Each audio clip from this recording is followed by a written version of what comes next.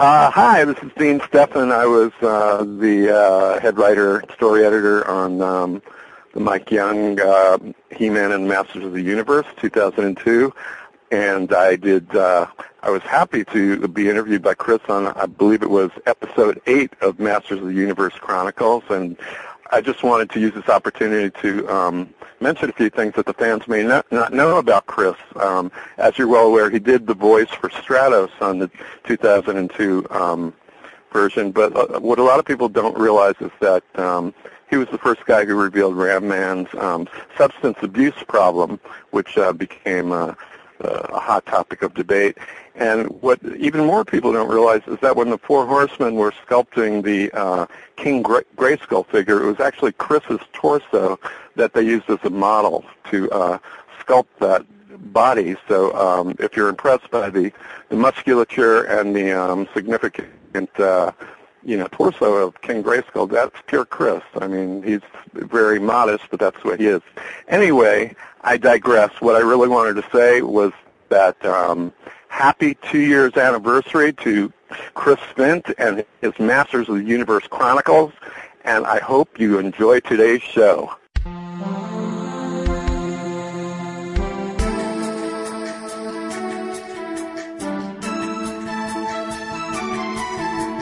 Hey Chronicles, John the Shadow Callous here, wishing you a very happy second birthday.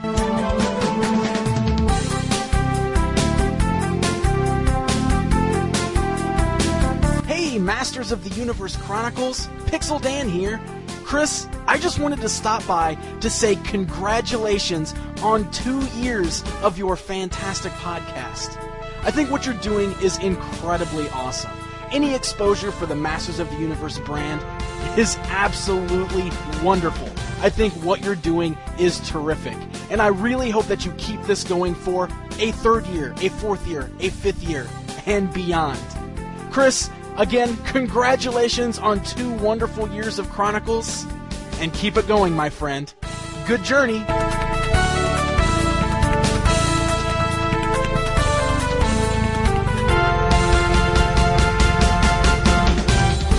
This is Dylan from the Masters of the Universe Classics fan page on Facebook. Just wanted to wish Masters of the Universe Chronicles a very happy birthday. 2 years running of awesomeness. Let's hope for many more. Woo!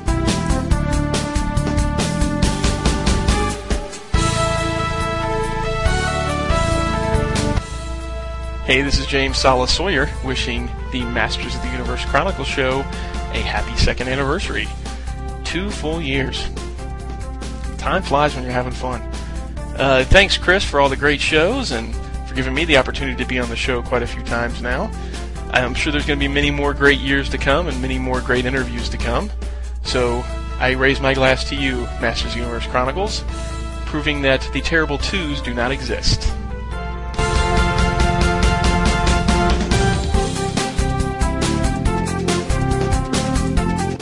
Direct from both Eternia and Etheria, from deep within the confines of Castle Grayskull, it's time to join in the battle for the power of goodness with Chris Vint and the Masters of the Universe Chronicles.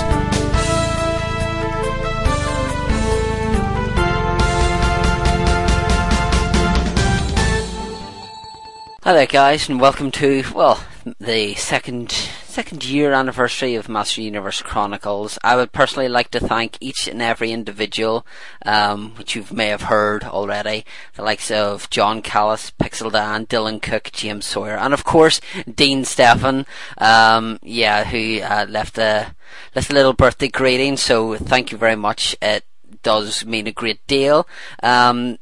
The ones that I put at the front are just the ones that, I'm not saying that they all don't mean something, but those are the ones that whenever I listened to, I was just like, wow, I'm really happy that they sent in birthday greetings, which we'll hear more of later on. There's some other brilliant ones in there from some terrific people who I've met over the years and have built up a strong friendship with, the likes of Wade Thurman, Mike Lacey, Chris Sunday, to name but a few. But there is some other people as well on Twitter, the likes of Lex Hunter and Count Marzo. And there's a few other ones in there as well, but I'll not spoil the surprise. So Thank you all for supporting the Master Universe Chronicles over 2 years. And unfortunately, I have a bit of an announcement to make that this will be the last episode of the Master Universe Chronicles. Oh no, it's not, sorry. That was the dream I had, that I didn't want to do it anymore. So, sorry if I scared you there. Just thought, I'll just play a little bit of a birthday prank. It is my birthday after all. Well, this podcast birthday.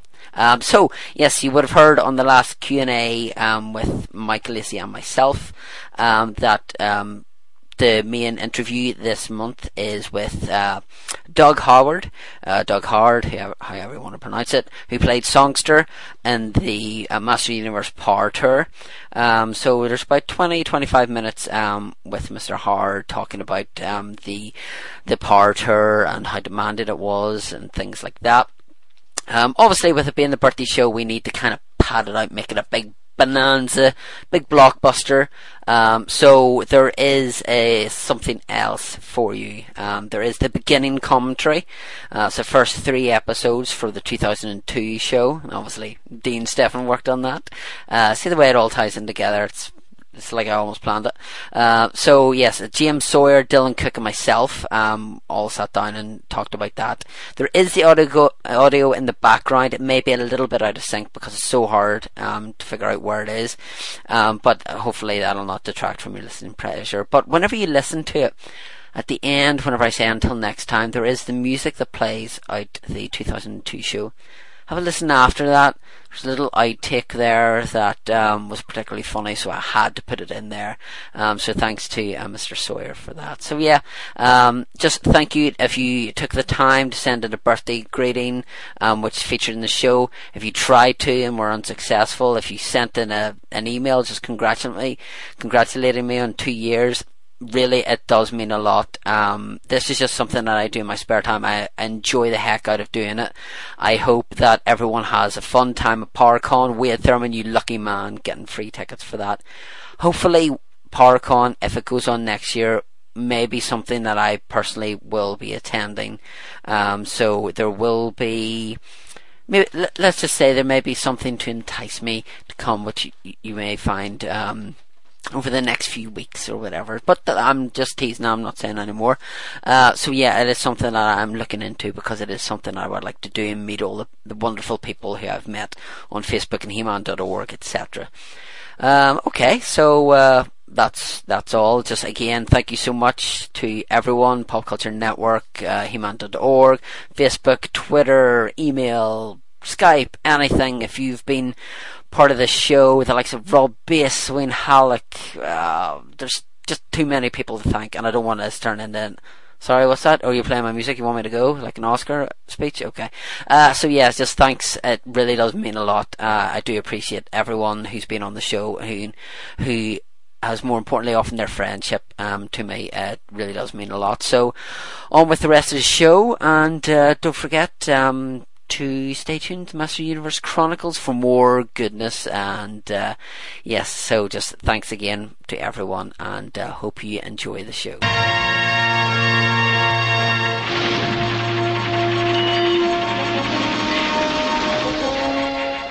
What's up, Chris Vinto, man, and fellow Chronicles listeners? This is Justin Zamuda, aka Count Mazzo, wishing Chronicles a happy 2nd birthday. It's hard to believe it's been a couple years already. I've been tuning into Chronicles since the very beginning. Listen to every episode since the very first one. You know I can't ever get enough Masters of the Universe. You guys know that. Chronicles has had so many awesome interviews and fan contributions over the past 2 years, and I look forward to several more years of that to come. Keep up the good work, Chris Vint. Love it. Hey, this is Lex Hunter from Twitter and the forums. I just want to wish Masters of the Universe Chronicles a happy 2-year anniversary. There's been so many great moments, I can't pick my favorite, but I hope you guys keep making this podcast for many years to come. Thanks, guys.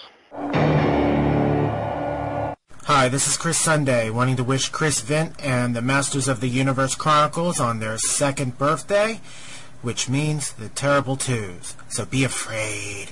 Very afraid!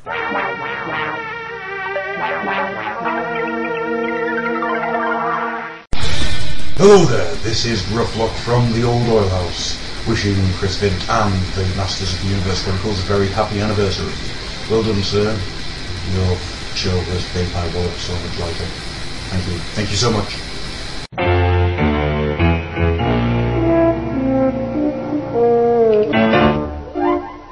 Hey Chris, Sweenholic here.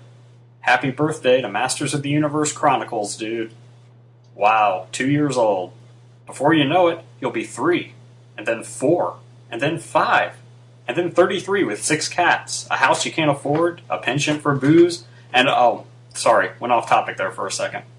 Seriously, congrats on your show turning 2. It's always been fun to listen to and join in on. So until your next birthday, let the power return!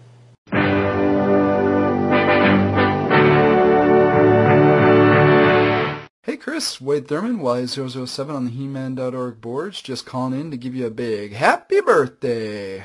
So you're 2 now, huh? Well, you know what that means, right? Yep. It means you went through the whole walking stage, you know how to walk and get around. And now, just like my son Sam, you've reached that landmark age where you start developing a real attitude. Yep. Bet you that over the next year you're going to start walking around, bossing people around, telling them what to do for your podcasts. Yeah, basically having them all kiss your butt because you just think you're the king of podcast land. Well, guess what, buddy? You're pretty cool. You're pretty smooth. Everybody loves and adores you. But, just like my son Sam, you get out of line, you can get a timeout. Yes, and it can be a very long one if we want it to. So you better watch yourself. Just watch yourself.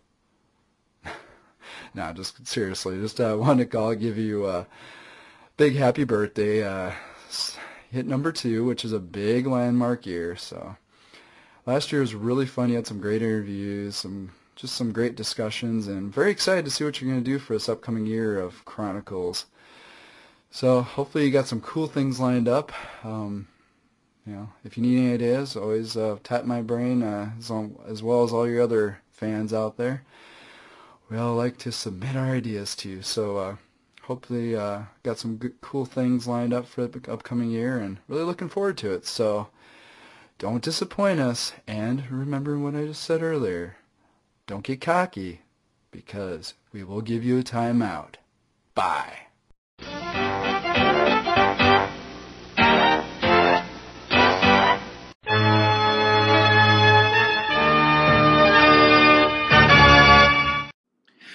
Hey, it's Patrick. Hey, it's Jeffrey. And we're from the Masters of the Universe Classics portal. And Jeffrey, what are we doing here today? We're here to wish happy birthday to the Masters of the Universe Chronicles podcast, and run by our friend Chris Vint. That's right. So it's been 2 years for the Masters of the Universe Chronicles podcast. It has. And they do awesome interviews and cool episode commentaries. We've listened to a bunch of them. Yeah, we have. And we just wanted to take a minute to say happy birthday out there to the Chronicles podcast, and thanks again to Chris Vint, who runs that site, for putting out such awesome content for us. And thanks again for all your support of us over at the Masters of the Universe Classics portal. Yeah. Happy birthday. Until next time. Good journey. Good journey.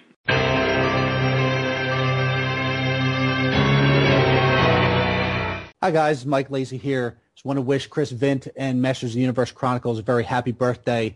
I've been very proud and honored to have been a part of the show, and many happy returns. Hello and welcome to another interview segment of the Master Universe Chronicles. It's the 2-year anniversary of Master Universe Chronicles, and there's been a guy who, superfan Ben Harder, has been kind enough to put me in touch with, and as always I'll let that person introduce himself. So sir, if you could please introduce yourself. Hi everyone, it's Doug Howard, aka Songster. That's right, yeah. So, Mr. Howard, thank you very much for taking the time to come on Master Universe Chronicles. It's a pleasure to have you on. I'm really looking forward to some of the questions we're going to ask and hearing the answers from yourself. And just welcome to Master Universe Chronicles, first and foremost. Thank you very much for having me. Okay, so obviously you've said, first of all, there that you were known as Songster in the Master Universe Power Tour. Getting the part of Songster, how did that actually come about? Well, as Tony Christopher explained to me when he was pitching me on the show, Masters of the Universe is just as complicated as Wagner's Ring, with all the characters and all the different people and all of the nonsense going on, and they needed something to tie it together. Originally, they were going to have Zach Hoffman, Master at Arms, do the narration, but being that he was part of the story, that didn't really make a lot of sense in its evolution. So they created Songster to basically tie the whole mess together, and to try to jam all of that in an hour and a half. It was needed. Okay. The tour must have been quite demanding, including Ben was saying to me that whenever he was talking to you, you didn't have a great harness for you to perform one of Songster's key moves. What would be one story that will stay with you forever? Well, Songster made his appearance on a 50-foot or better chain hoist from the light rigging up above the stage, and it was all built specifically for the show. There's no real standard or stock equipment for that. Plus, it was quite a number of years ago, and didn't really have the equipment that folks have to work with today. And it's kind of hard to explain, but I sat in basically a pod way up into the light rigging, and the pod lowered to the stage as I made my entrance. The pod was screened with a circular, almost like a shower curtain kind of thing that had a hoop on the bottom of it to keep it flush. Okay. And one day, the edge of my pod caught the edge of the curtain and started to behave like a dump truck. Oh dear. And it basically, I was hanging on with my arms because my feet were gone out from underneath me, and I'm looking down and I'm still trying to sing at the same time. I don't know if there's a recording of that performance, but the noises that came out of me must have been pretty interesting. And then it corrected itself and we just continued. And the other thing that I did in Radio City Music Hall, I used to, at my entrance, I used to run down as close as I could to the audience and try to, shake a few kids' hands and really just sort of reach out and touch. And Radio City being not an arena, a proper stage, I had to jump down on top of the orchestra pit, which was boarded over for our show. And I did my move and I jumped and I landed, except my heel, because I was wearing these ridiculous pirate boots, caught the edge of a tumbling mat, and I tore 2 ligaments in my ankle. Oh, ouch! And and I heard it go pop pop. But it was the very beginning of the show. Oh, is this like a typical wrestler that you finish the show? Well, I had, there was no way that we could stop the show. It was, Radio City Music Hall. I think it was my 3rd or 4th performance. We did 18, I think, there. And anyway, I could hear backstage, off stage right, stage left, they'd have speakers, and you could hear the stage manager calling cues and excuse me, sorry about that. Yeah, okay. Calling cues and chattering back and forth with all the techies. And bottom line is that I managed to jump back up on the stage, and I stood in one spot. I didn't move because I knew I couldn't walk. And normally I was all over the place. I was all over the stage, all over the risers, running around all over the place. And I heard the stage manager go, "He's not moving. He's not moving." And they said, "He's hurt." Yeah, so I finished the entire first act, and they had a whole crew of stagehands off to stage right, where I made my exit, to catch me, because that was barely all I could do, was hobble off the stage. But we taped up my ankle, fed me full of painkillers, and I just continued the whole tour. But to this day, I have 2 ankle bones, where normally there would be one. You see 2 knobbies on the side of my foot, and that was because I never had it repaired. So that's like looking down and going, yep, thank you, Songster, I appreciate that. Was it a happy time being on the Power Tour with your fellow colleagues, and do you actually stay in touch with any of them? No, not really. Well, not really in terms of staying in touch with people. Yeah, I mean, it was a tour. It was one out of a gazillion other things that I've done. But I've gotten back in touch with Jack Wadsworth and Leslie, of course, his wife, and a few other people. But no, the thing is that when you're touring, you're all very close. But you're not, once the tour is done, you really don't have a hell of a lot in common. Yeah. So, you all move on to other things, and you're all very fond of each other, but there's not a lot of commonality outside of the show. I guess that's the best way to explain it. So, I mean, yeah, I had a good time, and I didn't have any major issues with anyone on the road, but we don't really stay that much in touch. Okay, so it's very much like in high school, like you all have stuff in common, and then whenever you leave, it's kind of everyone goes their separate ways. There are a few YouTube videos around regarding the Power Tour. Is there any songs that we may not have heard that you can still fondly remember? Well, I mainly, there were a number of songs, all the songs were written specifically for the show, but You Have the Power was great because it was so self-empowering to the kids. That's the one and I still actually remember all the lyrics, which I normally don't do. Okay.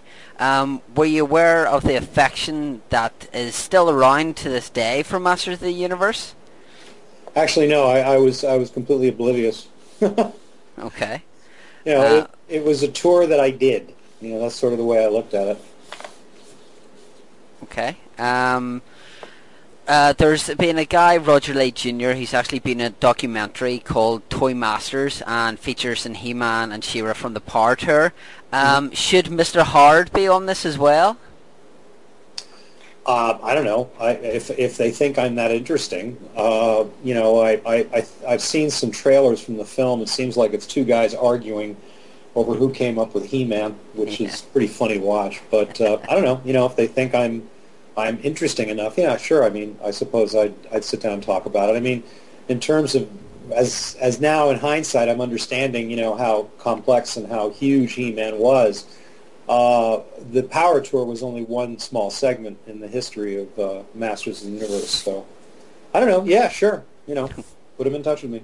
Okay. Obviously, Songster was the main attraction for the Power Tour. Was it a surprise to yourself that he was such a hit? Yes. Yes. Why would that be? Why was it such a surprise to you? I was completely unaware of what. I mean, I knew what the toy line was. I have kids of my own at the time, and they were the right age for that particular toy line, and I was familiar with the toy line, but I had no idea how huge it was. And to have Songster sort of turn into this attraction, it took me by surprise, but not that it knocked me off my feet in terms of changing my life or anything like that. It didn't particularly do that. But yeah, I mean, I was surprised. I was surprised that we had groupies and lunatics running around with "I'm the Antichrist" signs, and But I'd been dealing with that kind of nonsense in all the bands that I'd been in, so it really didn't seem that out of the ordinary. Okay. There's a gentleman, Rob Bass, who comes on Master Universe Chronicles quite regularly, and he was actually at one of the Power Tours, and it's one of his earliest memories. How does it make you feel that, with a lot of people that that you are one of their earliest memories?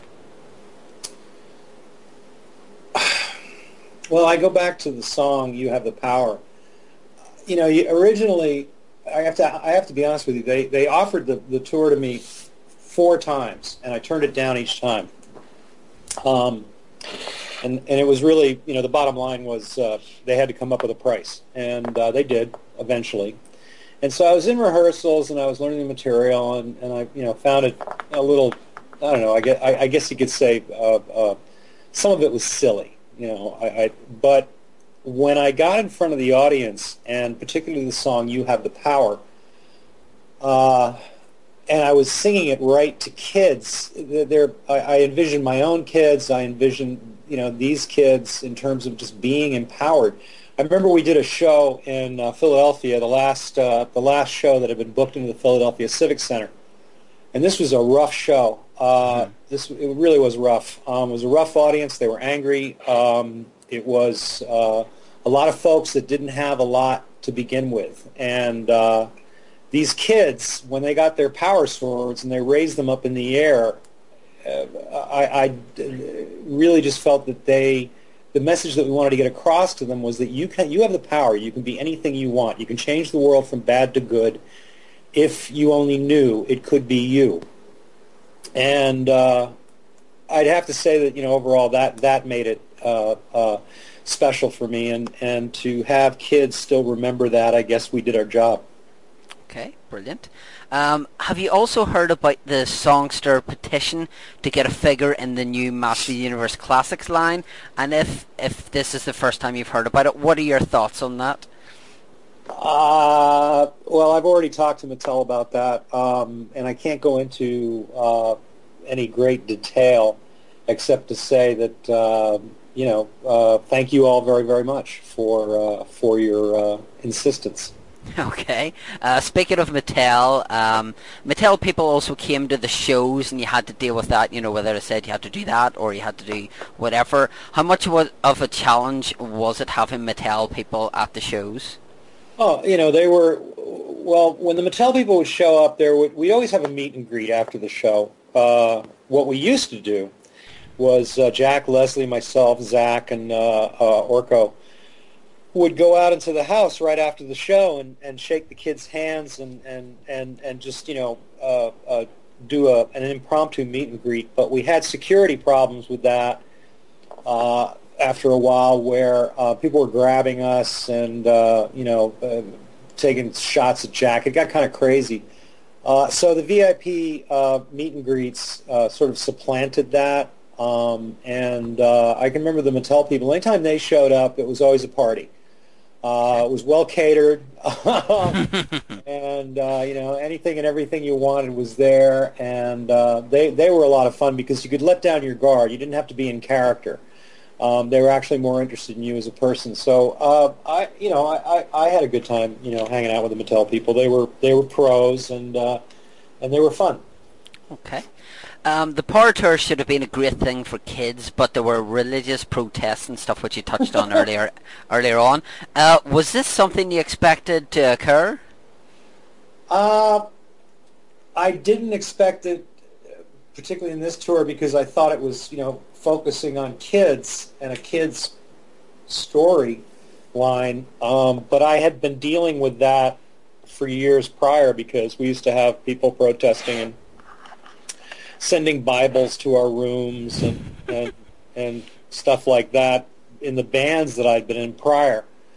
And since you still get some of that sometimes, but they made their point. They were harmless. Okay. Would you like to appear in any of the He-Man conventions, and have there been any contact from people regarding you appearing at different conventions? Yeah, I've had a couple of conversations with people. We'll see where that goes. It's not going to happen this year. Maybe next year or the subsequent. All right, okay. Brilliant.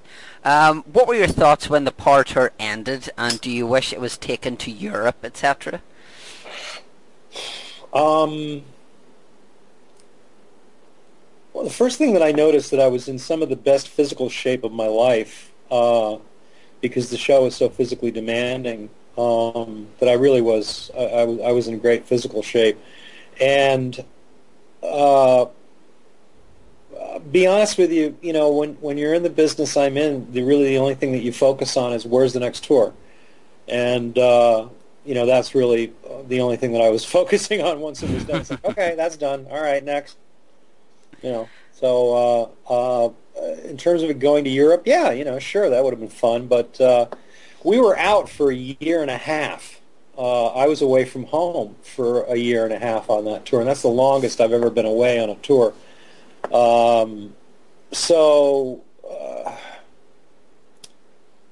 I mean, it would have been great. It'd be fine. Thank you for the check. But once a tour is done, you don't get all melancholy. You just simply look for the next gig. Okay. You've also worked with other musical people after the Power Tour. What has been your highlight while in music? Well, that's kind of difficult to answer because I've been fortunate enough to do a lot of things. I guess probably one of the biggest highlights and people know me for is having performed at Monsters of Rock, opening for Scorpions and Rainbow and Judas Priest. I did a lot of work with the Edgar Winter Group. I was with the Edgar Winter Group for years, long time. Each tour, each album, each band, it has its own highs and lows. And they're all sort of unique to themselves, but I couldn't really put my finger on one particular thing. Okay. I'm just very fortunate that I've been working as long as I have. Okay, brilliant. To touch on some of your own music, Stun Lear was a big band in Europe. Did it disappoint you that it wasn't big back home in the United States? Not really. American taste in music is very transitory, and you're flavor of the month one week and you're a complete dirtbag the next week. So having to have gone through that, I kind of think that we were fortunate, and the legacy that Stun Lear still has to this day in Europe, I mean, just continues to amaze me. No, I mean, at the time I was pissed off because, it would have been nice to be able to tour in the States and not have to concentrate on Europe and Japan just from a logistical point of view. But in hindsight, I'd have to say that it all worked out for the best. Okay. Another one of your band, Touch, was a big international hit. What for you made this different from Stun Lear? Everybody liked each other. Oh, touche. Yeah. Touch was a very unhappy band. Okay. Very unhappy band. Stun Lear, every band has its own problems. You're crawling all over each other for 24 hours a day, 7 days a week. Eventually, familiarity breeds contempt, but Stun Lear managed to be semi-functional where Touch was... I think that the amount of animosity was only superseded by Asia. Right. Okay. The band Asia was notorious for their animosity, and I think that they only outdid us maybe by a couple of clicks. What is in the future for Doug Howard and his music? Well, I'm busy. I have a company called Lodestar Entertainment. We do music video licensing and distribution. I am currently musical director for a R&B singer by the name of Rob Lee, who had a release a number of years back called Upstate Cats, which I think is still available on Amazon and so forth. So I'm working with him, and I managed to do a solo album for MTM out of Germany quite a number of years ago. And they've been asking me for a follow-up to that, but I have to be honest with you, I've been moving more in a jazz vein, so I'll probably piss off my fans even more than I did last time. It's when I do an album, there's people that expect Touch music, they expect Stun Lear, and my whole thing is I did that. Mm-hmm. I did that already. Let's do something else. But people get really it's vitriolic, once you try to change styles. But I'm sorry, man. Music is an evolution, and I'm at the moment, hearing a lot of jazz. So I've been laying down some demos. There's a couple of little quick ones on my website, Doug-Howard.com. Doug-Howard.com. There's my plug for the interview. Well, my next question was going to be how can people stay in touch with what Doug Howard is doing, and you've kind of already covered that. But if you want to divulge anything else, you know, whether it be albums or whether it be like if you're on Facebook or Twitter or anything like that, feel free to plug whatever you want, sir. I am on Facebook, and I'm actually a Facebook junkie. I try to respond to everybody, which gets a little cumbersome, but I still really look forward to hearing from people. And you can find me on Facebook, Doug Howard, in New York. I don't really know how the algorithms work for Facebook, but Doug Howard, New York, and I think my occupation is listed as itinerant bass player. At least that's what the judge called me at the trial. So I'd be more than happy to friend whoever wants to say hello and stay in touch. And I know Ben went out and bought a bunch of my albums, and he sent them in to have them autographed, which I have no problem doing. As I say, I mean, we do this. We do what we do because it's compulsive. We can't help but do music. But of course, we wouldn't be lucky enough without fans. So, whatever anybody wants to get in touch, if no pun intended, get me through. Please friend me on Facebook, or you can even shoot an email to the office through the website, and I do respond to them. Okay. Mr. Howard, it's been an absolute pleasure to sit down and talk with you. Thank you so much once again for coming on the show. It's been a pleasure to talk to you. So just once again, thank you very much, sir. All right, Chris, thanks so much.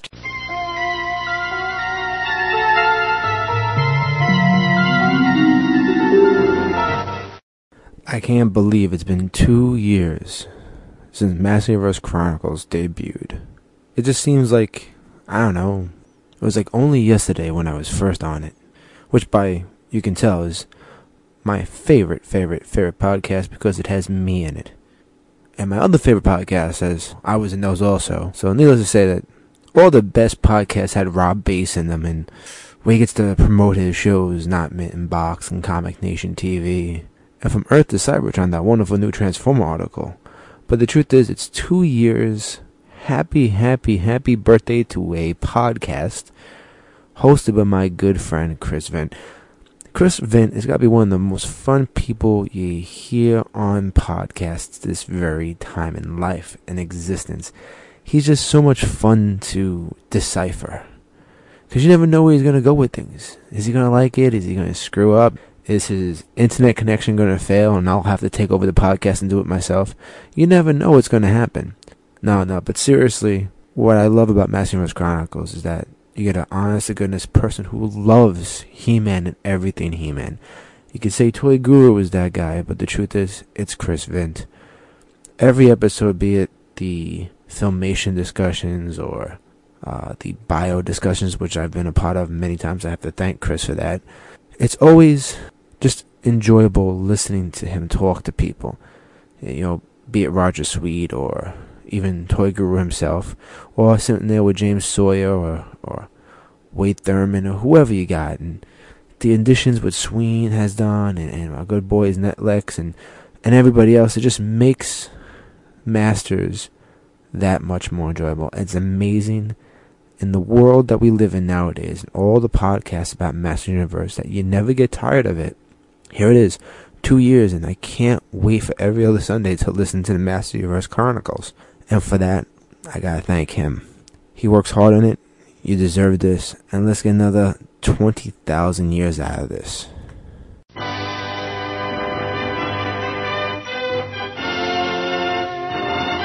Hello everyone, this is Joni from Finland. And I wanna wish happy second anniversary to Masters of the Universe Chronicles podcast and Chris Vint. And while I'm here, I thought I'd share some of my Masters of the Universe Chronicles podcast memories with you. During these last 2 years, there has been a lot of different kinds of episodes, and some of them have become my personal favorites.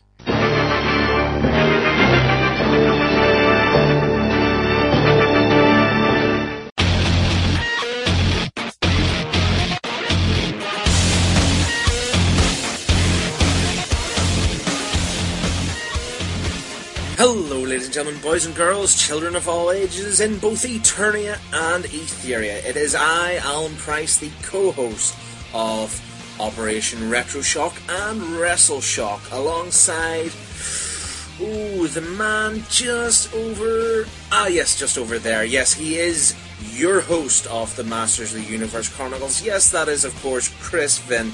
So, I thought I'd just call by and say, my, 2 years? Are you serious? It's been 2 years since this whole thing began? Happy birthday, Masters of the Universe Chronicles, to Chris and everybody else who has been involved with the show. So, take care, spike your hair, eat some cake, have a beer.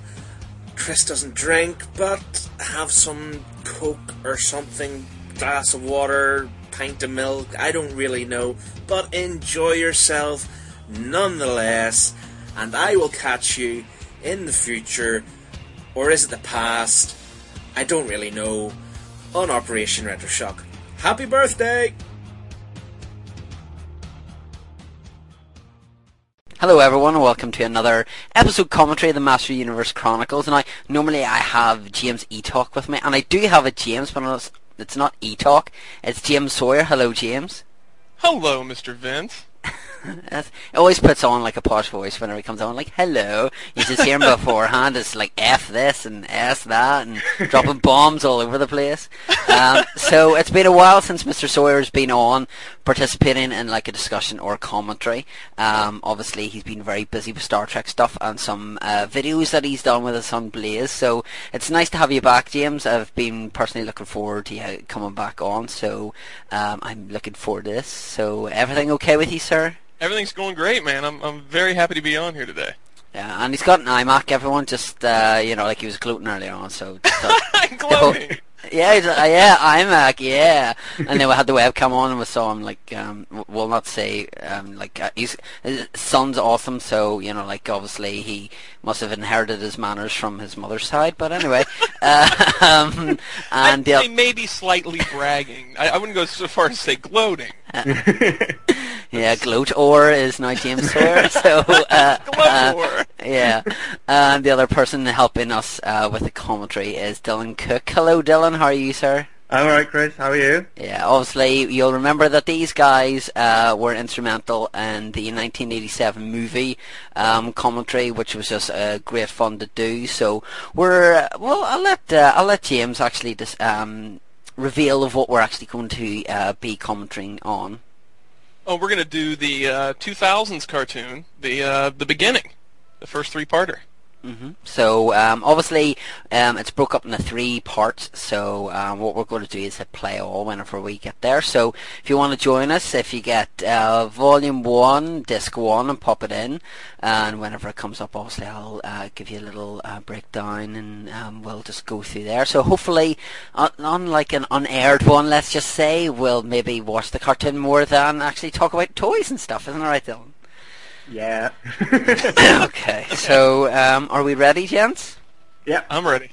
Okay, 3, 2, 1, play.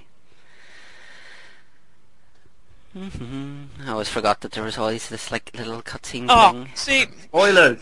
Mine went to episodes. What? Okay, we're going to have to start again, We're going to folks. start over again. Okay, Mine's so an if we hit our menu button and then we go to... I think I did this last time.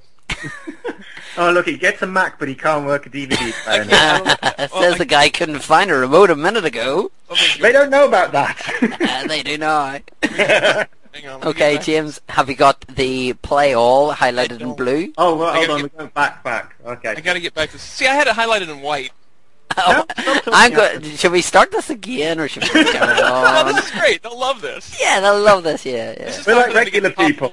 Obviously, we've had James E-Talk on the show, ladies and gentlemen, who's actually picked wrong episodes. So now we just hit episodes instead of play all. So wouldn't be James without making a muck-up of things. But anyway. Yeah, I'm trying to make him feel better. Nice. Okay. I don't want to show him up as a James that knows how to use a DVD better than he does, or something. Okay, I'm going to the I had to start it over. It wouldn't go back to the menu screen. So now I'm on the Mattel screen, and soon I'll be at the menu screen. Okay. I'm going to get there. So now what color should it be on? Should it be... Should It play should just all? be... Yeah, just play all the way it's like blue. Okay. I'm gonna blame this on being a different region code or something. Well, we have the American ones. We're at a disadvantage here, not you. We never actually got this released over here, isn't that right? It must have Dylan? been the region code. Yeah. So, do you have it there? It's up and it's highlighted in blue now. Okay, right. So, this is take 2, ladies and gentlemen. Sorry about this. So, let's see.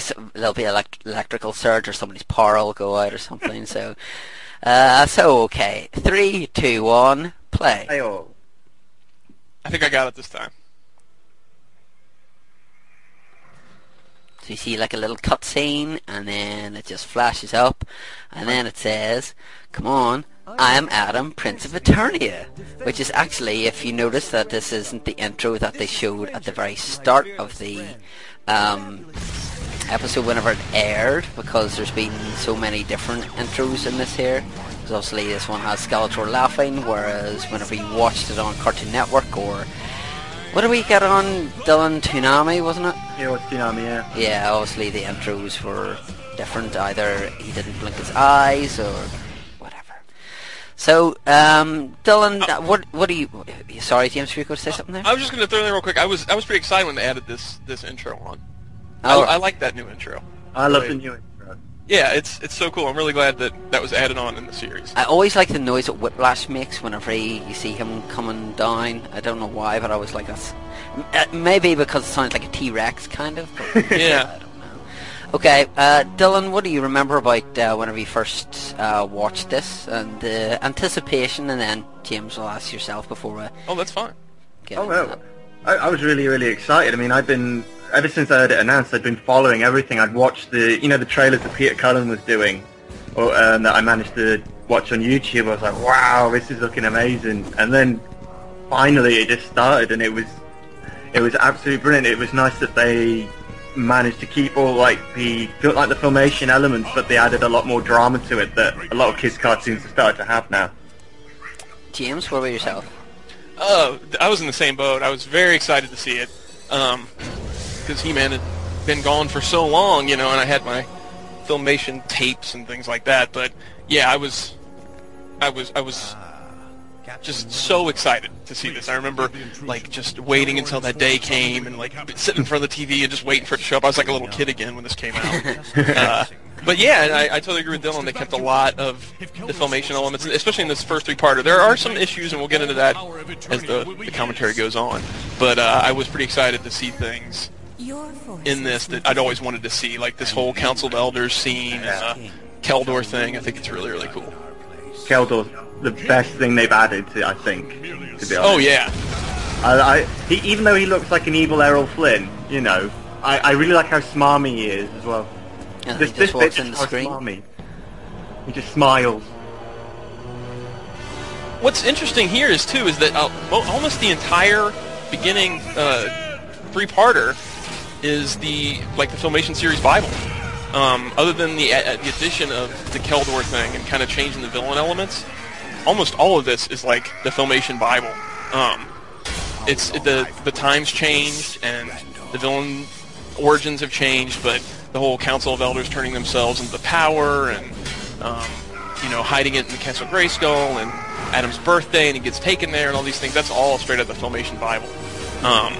So it's really cool that this is basically, I hate to call it a prequel, but it's almost like a prequel to the Filmation series when you ignore a couple of elements like Man-E-Faces being there, things here and there. Don't brag, man. No, I love Man-E-Faces being there. I love it, but it wouldn't jive with Filmation for him to be there already. But if you can pretty much take this as a Filmation prequel, this first three-parter. Yeah. Well, they mentioned Keldor in the last mini-comics, didn't they, as well? That's right, yeah. But they never said he was Skeletor as such. They kind of nodded towards it, and I like the fact that Mike Young took that and just went, right, he is going to be his brother and all that kind of thing. Exactly. It's a great marriage of that, taking the really cool Filmation Bible storyline and origin and adding the Keldor element in there to kind of finally address that is awesome.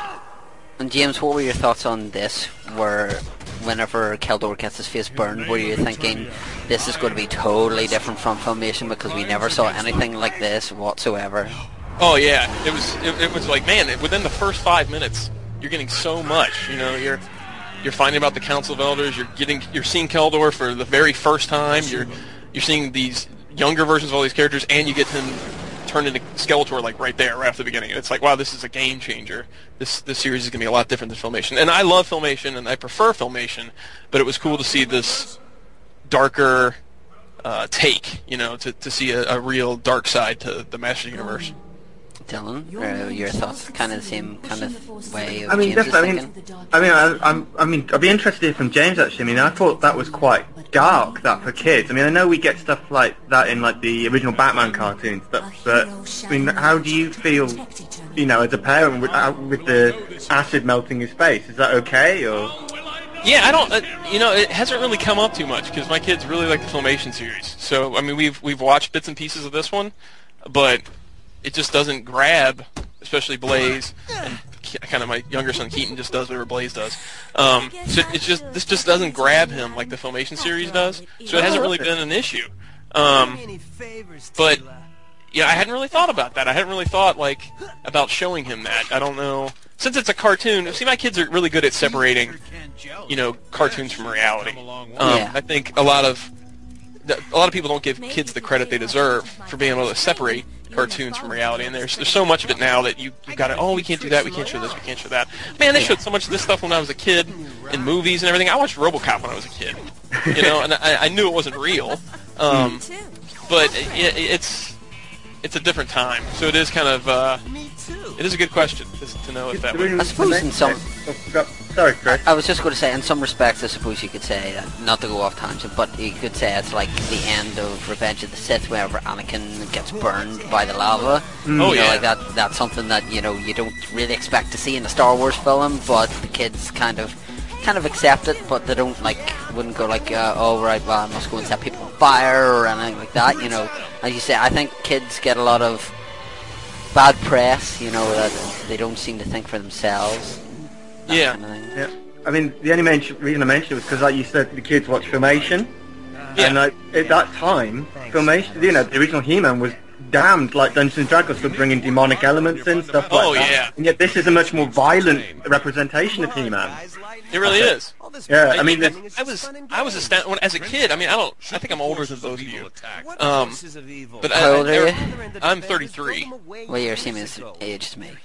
Oh, really? I thought I was older than you. Wow. Well, I guess I just look old. So I'm not commenting on that whatsoever. So I remember as a kid that whole thing, you know, where the parents groups and the religious groups, the really, I'm not dogging religion because I'm religious, but the really strict religious groups that were coming down on He-Man, and I just remember my mom just going, I don't think they've ever watched this show because I don't see the problems in this show. All I see is it's teaching you good lessons, and it's, you know, there's no really violence in here. There's not a lot of guys getting shot or this or that and the other thing. But they focused so much on He-Man. And there was there's G.I. Joe and there was all these other things, and I didn't get why He-Man was getting it so rough. But yeah, this is way darker than that was. And I guess it was in prime time when it first premiered, right? Yeah. But they eventually put it on in the mornings too. So it was seen by kids during kid time slots. I want to throw this in real quick. Beastman's voice here in this beginning, this segment, is so much better than it is in the series. Yeah, it's a lot gruffer, isn't it? Exactly. They put this oh, okay, the show just started. Just Trapjaw's here. I like whenever Cyclops just drops down with his sword, and just as soon as I saw that, I was just like, oh, that's like a sword that you never really saw him use in Filmation. That came with the action figure. I just get distracted by Evil Lyn. I'm sorry, what'd you say, Dylan? I just get distracted by Evil Lyn, I'm sorry. I didn't understand why the voice changed on Beastman in the series, because it became just sort of this... I mean, it's the same guy that does the voice, I think, of Ram Man in the series. I think he does the same two voices, if I'm not mistaken. But there's another voice that this guy does in the series, and it's pretty similar to the way the Beastman ended up kind of sounding throughout the series, and I'm like, man, Beastman sounded great in the beginning, why did they change it? There's a lot of things. Sorry, Dylan. I don't want to talk over Stepping you. all over each other. Yeah. You go, Dylan. My point's not really that important. Oh no, I was just saying. There's a lot of things about the voices in this series, though, isn't there? You know, like the Scottish Stratos and. So I have to bring that. I mean, the best voice for me in the entire series is Skeletor's. I prefer Harry Dobson's voice to Alan Oppenheimer's. Ooh, you lost me. Yeah, I thought I might. I like Evil Keldor. I do like Randor's voice in this, but I think it's more the fact, obviously, that people who have watched this may, whenever they hear Man-at-Arms, think, oh, I recognise that voice, which is Gary Chalk, who did the voice of He-Man in the New Adventures of He-Man. So, obviously, I actually think he did a better job in this, personally speaking, than he did in New Adventures. He's a much better Man-at-Arms, for sure. Yeah. I don't even remember New Adventures, to be honest. Well, there's no cross-dressing in that, so... Yay! Well, way to go, James. James read the brief. I said brief, not briefs, by the way. It's gonna happen every time. Yeah, Dragstore has made a return. They'll have to watch. They'll have to listen. If you haven't listened to 87 commentary, that joke makes no sense. But it does to us, and that's whenever it's more important. What's the point of all that smoke? Yeah, dramatic effect. Dramatic effect. That's all. And here's a commercial. I love dramatic effect. It's incredible. Like, I don't know if you guys have gone through and read the Filmation Bible, but it's incredible how many things in this are like straight taken from that. I mean, this birthday party, I mean, that's in the Filmation Bible for the introduction of him becoming He-Man, and Manny Faces does this performance in the Filmation Bible, that's in here. The Sorceress contacts Man-at-Arms in a little while here and tells him to bring Adam, and they have to go through the Evergreen Forest. That's all in there. It's really amazing that they pretty much just turned the Filmation Bible into a movie, which is maybe why I like the beginning so much. I mean, you know, with when the original He-Man, it was like you just got dropped in, didn't you? Oh, exactly, yeah. Yeah, whereas this, I mean, I'm a sucker for origin stories anyway, but I like the fact that it goes through pretty much everything. It's interesting to learn more about the history of it all. Yeah. And what were your thoughts of whenever you obviously see Cringer, that Cringer and Battlecat don't talk? Was that anything that really you were disappointed with, or you didn't really care much for, Dylan? I don't mind, actually. To me, watching back some of the Filmation stuff, and Cringer just spends a lot of it whining or eating. He's kind of like Garfield. So to me, for this, it's like it doesn't detract at all, really. There's Adam sporting some nice Final Fantasy style hair there. She's got a Madame Raz hat. I think she's got a stamp on her head. I will say, as a Filmation fan, I do prefer King Randor from the 2000X cartoon. I think he's one of the maybe the only character that I really prefer in this cartoon to the Filmation series. I prefer his attire in this than his figure, his like bright red Burger King-esque figure. I like the outfit on the figure. I just thought the fact he's more proactive as a king. He doesn't just sit there and just goes, oh, I'm disappointed in my son. He's pants, and that's about it. And already Marlena has probably said like a line more than she said the entire Filmation series, apart from the Rainbow Warrior. Weirdly enough, I actually prefer Marlena in the Filmation. I do too.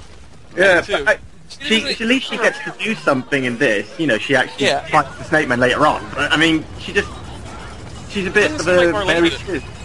Sorry? I'm just watching and I'm like, who's King Randor with there? Who's that lady? Yeah, she doesn't doesn't even seem like Queen Marlena to me. It's like, is that his daughter? Who is that lady? I hope it's not his daughter. Oops. So yeah, the one thing I really don't like is Clawful and Whiplash, both being these idiot characters. Especially Clawful. Yeah, Clawful I don't like being a dope. I hate that. I actually don't mind Clawful's voice in this. I actually prefer Clawful in this than I did in the Filmation, but I prefer Whiplash. I think Whiplash is, like, obviously with the Monster Within episode, you know, we see him that he brings his friends and stuff, and then we, like Dylan said, you know, like we see the origin story of how he became exiled from his home world and all that kind of stuff. But I don't think there's many like villainous characters that I don't particularly like. In this, you know, like I find that in the Filmation one, like especially Clawful, I just didn't like at all. Yeah. I mean, I do like them all. It's just his voice. It's just his dark voice is great for me sometimes. But this is the only thing that bugged me about the 2000X series was that they put a Mystic Wall up, which obviously can be destroyed. So why is it taking them this long just to, you know, just decide to just wreck it all? I mean, they used the crystal blood. It's kind of like a mechanic, you know, like it took me 3 years to find this one part, you know, like, so now I'm going to have to charge you for billing and this and that. Well, I guess they had to find that gem somewhere, I guess. Just to make a crack. Yeah. I mean, that's what bugs me. You think the gem would just go boom and then everything would be destroyed, and then it just makes tiny little crack, and it's like... Trapjaw always looks really odd here. I like his look here. I think he looks very like demented. This looks very strange. Oh, there we go. There's maybe. I like the colours on that. And I can't remember. I'm trying to remember if... Was the Man-E-Faces figure out at this point? I don't think it was. When this premiered? No, it was only the normal one, the He-Man, Skeletor, Stratos, Merman, Man-at-Arms. So it was, I think, yeah, because I thought I remembered being excited to see him in the cartoon and going, oh, that's cool, we're going to get Man-E-Faces. You know, I'm sure the toy is right around the corner if he's in the cartoon. A stupid gun. Yeah, you just don't worry about that gun. It's awful. Sir Orko, you are and I like how they play kind of Man-at-Arms as sort of this... There's cross-dressing. There you go. Hey! You got it. I do like the fact, though, in this is that Adam is significantly different from He-Man. You know, like he's not the same build. You know, like it's very. I just saw Chakotay. Immediately. Sorry. And I'm jumping back to the Filmation Bible again, but that's touched on in there too. It's his 18th birthday, and they talk about when he makes the change, he's bigger. He's like a head taller as He-Man, and he's way bigger musculature and all these different things. And so it's interesting to see that was the groundwork for Filmation, and it didn't happen because of, you know, that Filmation was an American cartoon company, and they were limited in budget, and they used a lot of stock animation and used the same character models throughout. So I think that may have been one of the reasons why Adam is just like He-Man. It wasn't going to be like that, it didn't seem like, by the Filmation Bible. It was going to be like this, where Adam was kind of smaller and younger, and he becomes bigger when he becomes He-Man. But it was cool to see it realized here. It's such a more dramatic change, though, isn't it? And it makes the whole, Adam isn't He-Man more believable. It really does. As much as I love Filmation, I love Prince Adam Filmation, it really is a better take on it. To have him be smaller and it looks nothing like He-Man, you know, really. Yeah, and obviously a lot of people dog Cam Clark's voice acting in this as Adam and He-Man. James, what are your thoughts on, obviously we've talked about some of the voices in this, what are your thoughts on obviously the main character of this cartoon? I really don't mind his Adam. His Adam is okay, you know, I don't like his He-Man. It's tough to beat John Irwin's He-Man. I mean, whenever I think of He-Man, when I hear that voice, it's John Irwin's voice. And if I'm not mistaken, and I could be totally wrong on this, I thought that he was also... Wasn't he like the voice of Leonardo in Turtles? Yes, he was. Yes, he was, yeah. So that's what is always in my head when I hear this voice. I'm like, man, that sounds like Leonardo. It sounds like kind of like watching Fresh Prince of Bel-Air and going, Uncle Philip, yeah, you're Shredder. Yeah, yeah, exactly. So it's I don't know. I can't buy him as He-Man as well as I can John Irwin. But his Adam's okay. Yeah. Dylan, what about you? And again, people don't seem to like the transformation that we'll obviously get onto later on, but what are your thoughts? I think I agree. I think he's a really good Adam. But unfortunately, Cam Clark's one of those voice actors that gets so used that you know, it kind of distracts you, just like James has said. I don't think he's a terrible He-Man. It's not like he can't be heroic or anything. It's just sometimes a bit distracting. But he doesn't have as much power as John Irwin did. Yeah, there's a definite lack. He doesn't really command as He-Man. Yeah, I would agree there. Obviously, they brought out the battle-signed He-Man, and one was John Irwin and one was Cam Clark as well. So bet you can't guess which one I bought. I don't know. The one that didn't work. I bought the John Hurt one, and then I bought the Cam Clark one. So it was a trick question. I bought them both. No, I said I want to have the Cam Clark one, I think. Here's a tricky one. Now, what do you think of the inside of Castle Grayskull in this version compared to the original? Because this one is a very conflicting style. You've got an old castle with an Egyptian motif inside. Yeah. Whereas the other one is a lot more foreboding. I gotta say, I'm not a fan of this take on both the Sorceress and the interior Grayskull. I think it's just too Egyptian for my taste. I don't understand. I don't think the original design was broken. I don't understand the need to fix it. I think that Sorceress was fine the way she was before. She fit in with the other characters, and that her thing was like a bird motif, where we had like this fish motif for Merman. We had this, weapons man and man at arms, and then she was like the bird motif. I don't know. I don't prefer it. I would agree there. The Filmation Castle Grayskull and Sorceress. The Sorceress was a lot more vibrant than this one is. And obviously we see later on, origin and all that kind of stuff, and we see the King Grayskull's wife, who's like the Sorceress and that kind of stuff, but it's almost like they've walked in and it's like, oh, it's really run down. It's like, hey, look, my seat has big wings and, like an Egyptian motif, like sitting on top of a pyramid, that kind of thing. I don't understand, as James said, I don't understand the mythology behind it. Why a pyramid? Why an Egyptian kind of thing? Why give her an Egyptian headdress? The other one just looked a lot better. Yeah. A mythological point of view, and I really, really like the wings because it kind of gives the idea that she's angelic and that's a force of good and all that. But I think what would have been nice is if they'd explained why they've done it, because even King Hiss, he's got an Egyptian theme to him as well. But because it's just randomly plonked there. It's really great stylistically as well. It really brings it out, but at the same time, it's just that doesn't make sense. Mm-hmm. Yeah. I mean, as a designer, I do like the design, and I would like to get her eventually, but I must admit I do prefer the old Sorceress a lot more. I just don't get why she got so much of a change. If you look at the rest of the characters, they're pretty close to their vintage counterparts. I mean, they've been kind of, I hate to say this, but they've been hyper anime detailed.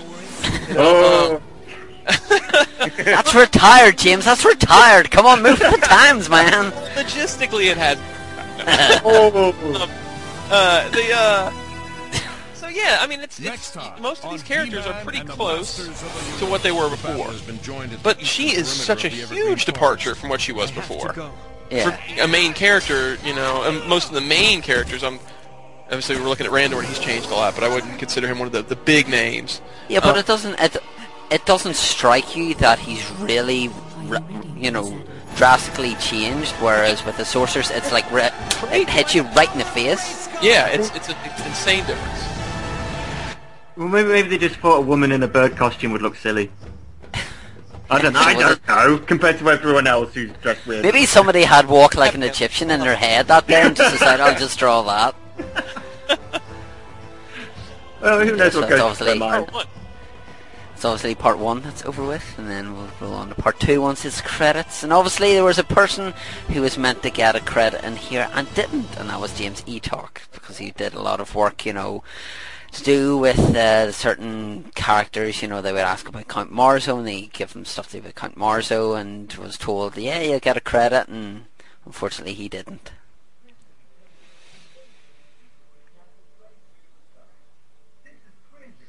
Deja vu, it feels like we just watched this opening.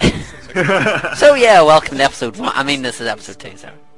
I've already forgotten all about episode 1, so I hope they give me some kind of thing where they tell me what happened. Yeah, previously on He-Man and the Masters of the Universe. Okay, the transformation sequence. We just saw that in the credits there. I prefer the original transformation sequence. I think this one is too busy. There's just too many movements and what's going on? You know, I don't know what you guys prefer, but I prefer original transformation. The original, like I'm wearing a T-shirt at the minute that has the older He-Man that says "By the Power of Grayskull." With the newer one, like obviously we have two different transformations. We have this, and then at the Last Stand we see a dramatic change wherever it's almost like Hulk. You know, like you see his body actually change, the harness getting put on him, etc., etc. Not that a woman comes over and goes like, "Oh, there you go," that just like appears. But the other one just, you know, it hits you more. Whether it's John Irwin's voice again, you know, that really makes that, but it's just visually that just stands out. And you know, obviously that's 30 odd years later. You know, it's still one of the most recognised. You know, if you say He-Man to somebody, they'll say "By the Power of Grayskull," and you know, like all the lightning going on in the background. And obviously we saw that in James E. Talk's book, you know, like the background of the silhouette and then all the lightning with He-Man holding the sword. But I like this one, but then again, a lot of people say because, you know, it's "I have the power," and it goes on for a while. But again, the New Adventures one would go Filmation, this, New Adventures. I would agree with that. Yeah, I'd put those in that order. Yeah, Dylan? I don't like the By the Power of Eternia for sure. I like the newer transformation later on, where you know you see everything like his muscles grow and like you said the armor coming on, because it's more dramatic and it just shows that there's a definite change. You know, I'm not fussed really. I'll be honest. Though you know, between the two, it doesn't bother me so much. I don't see that much of a difference, and I know that's a bad thing to say, but you know, to me it's just like I have the power, and that's kind of it, really. They just subtly updated it. I don't see anything major apart from the Battle Cat part that doesn't really happen. Yeah. Obviously we see the snake armor He-Man later on, which is the one He-Man variant I really hope that we get a figure for him. Definitely. Could have done with that rather than Thunder Punch He-Man, but yeah, that's probably the only variant He-Man I will keep. Really? I'd say I love Thunder Punch He-Man. Did I say, who went whenever I said that? I said blasphemy. Alright, sorry. Sorry, Okay. iMac man. We're getting into this fight sequence here. Now here is coming up is one of my biggest problems with the beginning. And that is the speed lines in the background and the twirling swords. Yeah, it's whenever Mechanic does it that it really stands out. Oh, it's that Mechanic fight with, I think it's Triclops, isn't it? And and the first time it's twirling. Yeah, it's just like he throws it up and it's like da-da-da, and then it's like, oh look, I can do this in my head. Did you know that now? They're like the baton girls you get in America. Yeah, exactly. I don't know what you call them officially, but baton girls will do. I'm gonna call baton twirlers. Now on.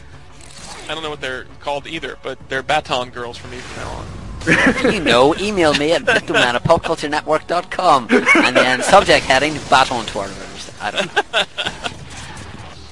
So this whole sequence could have been much cooler without that. I mean, if you watch this and you think about dropping out all those sword spinnings and all these speed lines in the background constantly, I think I would have enjoyed this sequence much more without them. I don't know if they added all that in just for time, just to eat up a few seconds here and there. They have to keep this one though, because I like all the swirly parts in this. Because Skeletor just looks awesome. If it was just him, I think I'd be okay with it. Yeah, the cape and the floaty. It's the reused part over and over again of whenever Teela's fighting and the hair drops down, because you see with that whenever she's playing some game that looks like they're arm wrestling with Adam, and then you see that part and you're like, oh, that's from the very first part. Oh, it's nostalgia, like the Filmation, you know, reused. Just getting lazy. That's all it was. Can't be bothered, John, not use that. Copy and paste, there we go. I'm glad they trimmed that stuff in the actual series. I remember specifically talking to a guy at my comic shop at this premiere, and I said, I thought it was cool. You know, it was nice to see He-Man back. And he's like, I couldn't stand it. All that swirl twirling, all that stuff in the background. It was too much. And then, like, say a month later, I saw him, and he's like, oh, that series got a lot better. You know, they trimmed out all that stuff, and now I can actually enjoy it. And, you know, I agree. As I watch more and more of the series and that stuff was gone, I'm like, man, I'm really glad that they wised up and went, We don't need all this swirling all over the place. But isn't that, in some respects, like Power Rangers? Whenever they talk, their hands move everywhere. And my God, we have to go over there. E-Man. You got to remember though, when this was made, at the time it was like Naruto and all the animes that got imported, and they were like, right, well they're popular, let's copy what they do. Yeah. What a great reveal there, getting to see him as Skeletor. Very cool. And I do like that, I'm a big fan of the 87 movie. I like that they went with sort of a grayish white face. Yeah. Instead of doing the yellow or something like that, which I love the yellow, I'm not dogging it, but I love the 87 movie and the white skull, so it's really cool to see this animated. And I almost wish that the 2000X figure would have had this face instead of the green and yellow. Yeah, we've had so many different faces of Skeletor, not to pun that or anything. That's what I like to see. Well, obviously this isn't the first time, folks, that we've heard that Stratos has died. If you watch one of James's videos, that Blaze just keeps saying that Stratos died because he didn't have a weapon. Yeah. Just all the YouTube comments, R.I.P. Stratos. So I just put it up. This is cool too that they're having Orko and Cringer follow him, so that way, we get the same thing as before, where we have Orko and Cringer are part of the secret, So it's cool to see them involved from the very beginning, so that there's a reason for, especially Orko, to have the secret, because why would you have Orko as part of the secret unless... Unless it was an accident, Yeah. There was your roar just a second ago, your dinosaur roar. I don't know, I'm not sure how I feel about that. It makes it more powerful, I think. It does, and then he does that, and then that kind of knocks it back a bit, Exactly. Then you hear, I'm going to take out and cut your hair, or something, whatever he says. Why does he have a whip, though? Yeah. Why doesn't he have his weapon that he came packaged with? Because Whiplash. Yeah, but that's for your tail. That's like, because Beastman has a whip. That's what it is, Yeah, I'm not expecting him to put somebody in the car and crash and go, you got whiplash. Maybe his whip was sore that day, or his tail was sore that day, and so he's like, well, I got this name Whiplash. I can't go into battle without a tail that works, so I'm gonna have to take this whip with me, so I don't look stupid. Okay, this fight, Teela doesn't really stand much of a chance here. Yeah, she's not. This is we watching the old filmation with Teela and Evelyn join forces. And they're balanced. They're on par almost. Here, Evelyn doesn't even seem to be Teela's counterpart anymore. Which I think is a shame. Because I like where Merman gets his sword from, his belt. Yeah, that was really that's cool. really cool. I love the tying in the belt design and the sword design, and I like Manny Face's transforming weapon. I think that's kind of cool. How each face is kind of changing. It is a cool sword as well. Yeah.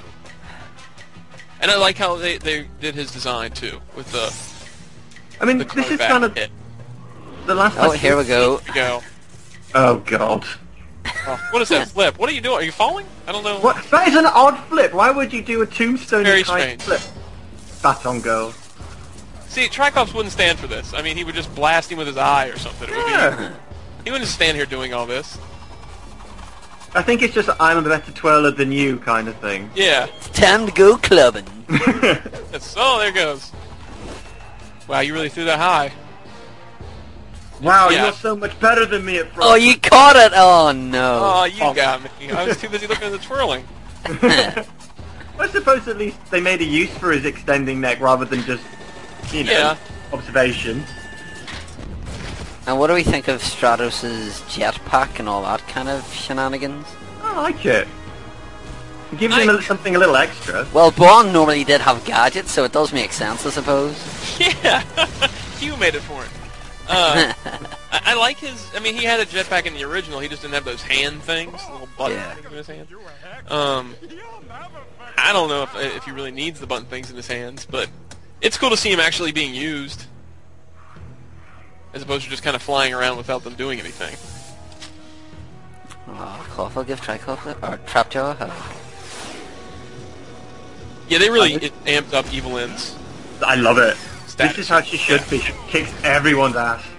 Yeah. She made a nuclear explosion. It's almost like, how are they... how are they able to... Evelyn, obviously, back then wasn't really a part of the team, and Keldor was just Keldor at this point. But still, they're just getting destroyed. The heroes are, It's like, how did they ever beat these guys? It's kind of a case of everyone has had, like there was the Man-at-Arms, throwing Merman down, but Evelyn seems to be the only one who hasn't been touched, so to speak. They don't really... Skeletor doesn't need anybody but Evelyn, really. That's what I'm... Yeah, exactly. Like, Skeletor, once Evelyn's there, it's over, man. I mean, without He-Man, they're slightly overpowered, then.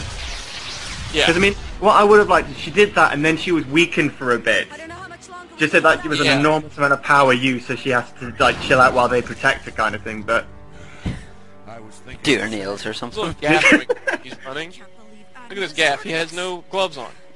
He's like all flesh. Oh, yeah. Oh, they're back. They're back. I've just realised you're further ahead than I am. Am I? You guys are just slightly ahead of me. That's alright, we'll just spoil the rest for you. Damn you. Yeah. He's walking. Here comes He-Man. Stopped. King Hiss has made an appearance. Oh, he's at the Sorceress. This I'm going to go back to the Filmation Bible thing again here. This sequence here is in there too, where I mean I'm not this far ahead of you, Dylan. I'm just talking ahead of time. Where they're talking about how like they move the stones and then they go beneath, and there's this whole like crystal cavern thing underneath there, and it's all in there. And it's like, man, they really like even like the scenes are the same. And then they changed a lot because they got rid of the Infinita and Fifth Beast Man and all that stuff and changed the villains entirely. But like the He-Man origin is. Like, even the scenery is the same in some aspects.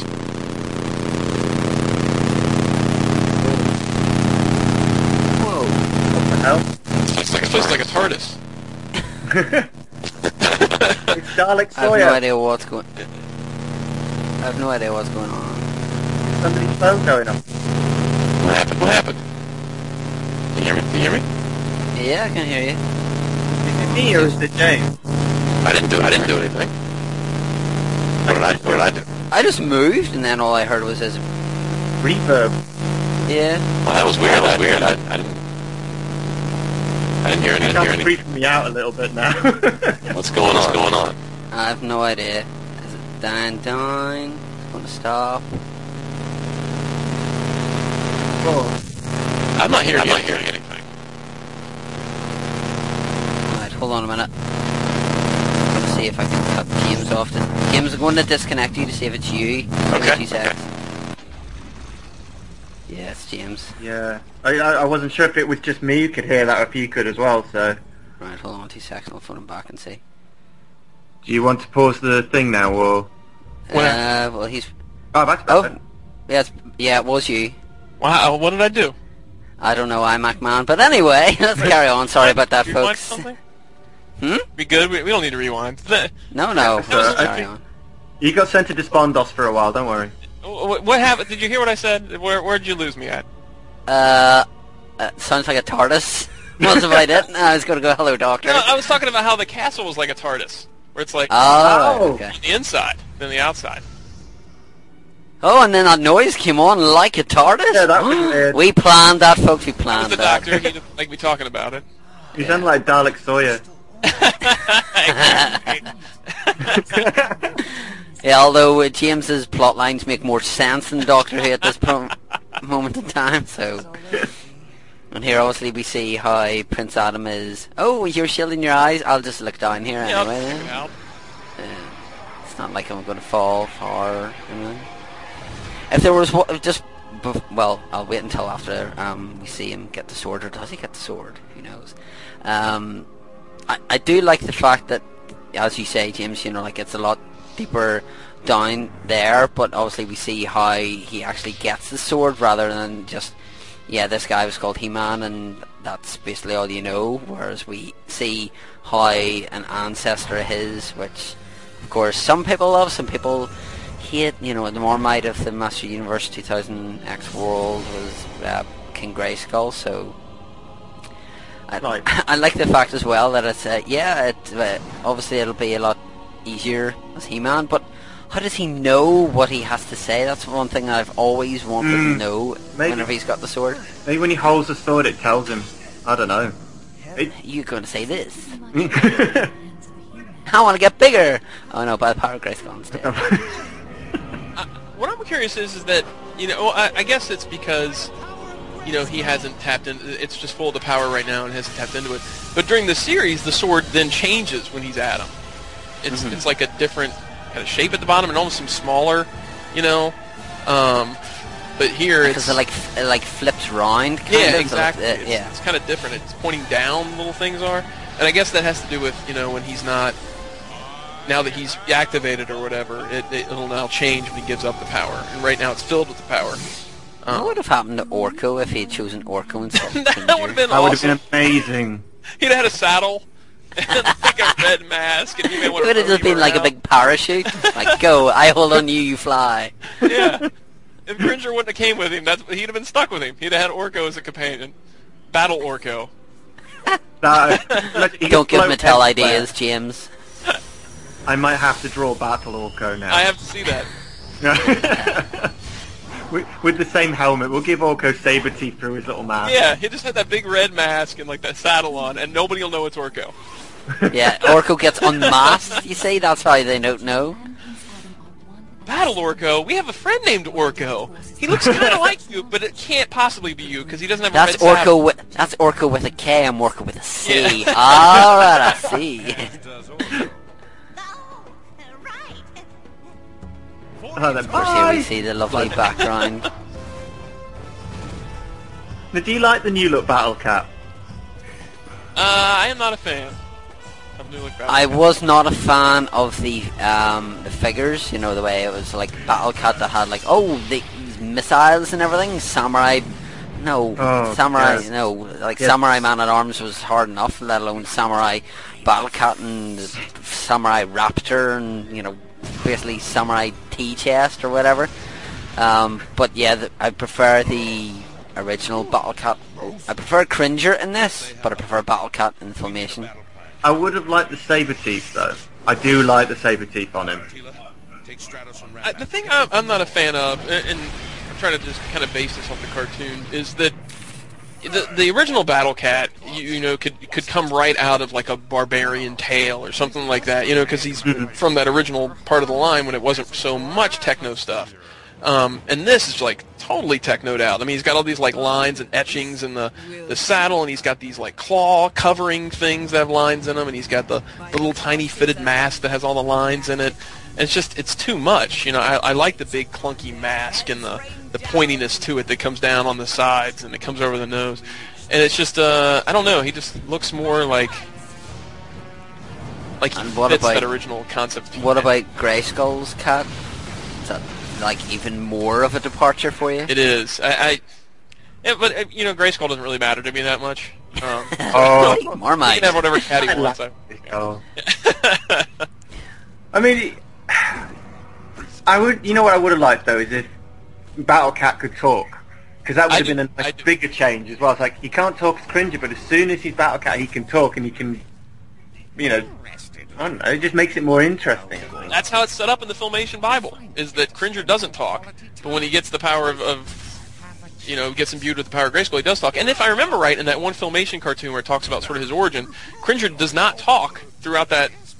Yeah, he doesn't talk until he sees Adam. Until he sees Adam transform. He goes, Adam, he goes like Cringer, and then he points the sword and then transforms. Yeah, exactly. So it's kind of like almost that the power would awaken that ability in him or whatever. So it'd have been cool to see that happen in here too. At least Battle Cat. I don't know. I like Battle Cat talking. I think it's. The point I was going to make earlier on was obviously we've done a lot of comparisons between this and Filmation. James, which for you is the character that has developed and improved both look-wise and everything the most in this from the Filmation that you particularly liked? It's got to be King Randor. I mean, King Randor was really... I like King Randor in the original Filmation show. I think he's a cool character, but again, he's not really, like Dylan had said earlier, not really proactive. I think there's only that time when Secret of the Sword, where he says, "Gather the troops, we'll level Snake Mountain," or whatever, but he really doesn't do anything. And I think everybody that was there was kind of like, "Really, King Randor? We're not going to do that. You're just going to sit back down."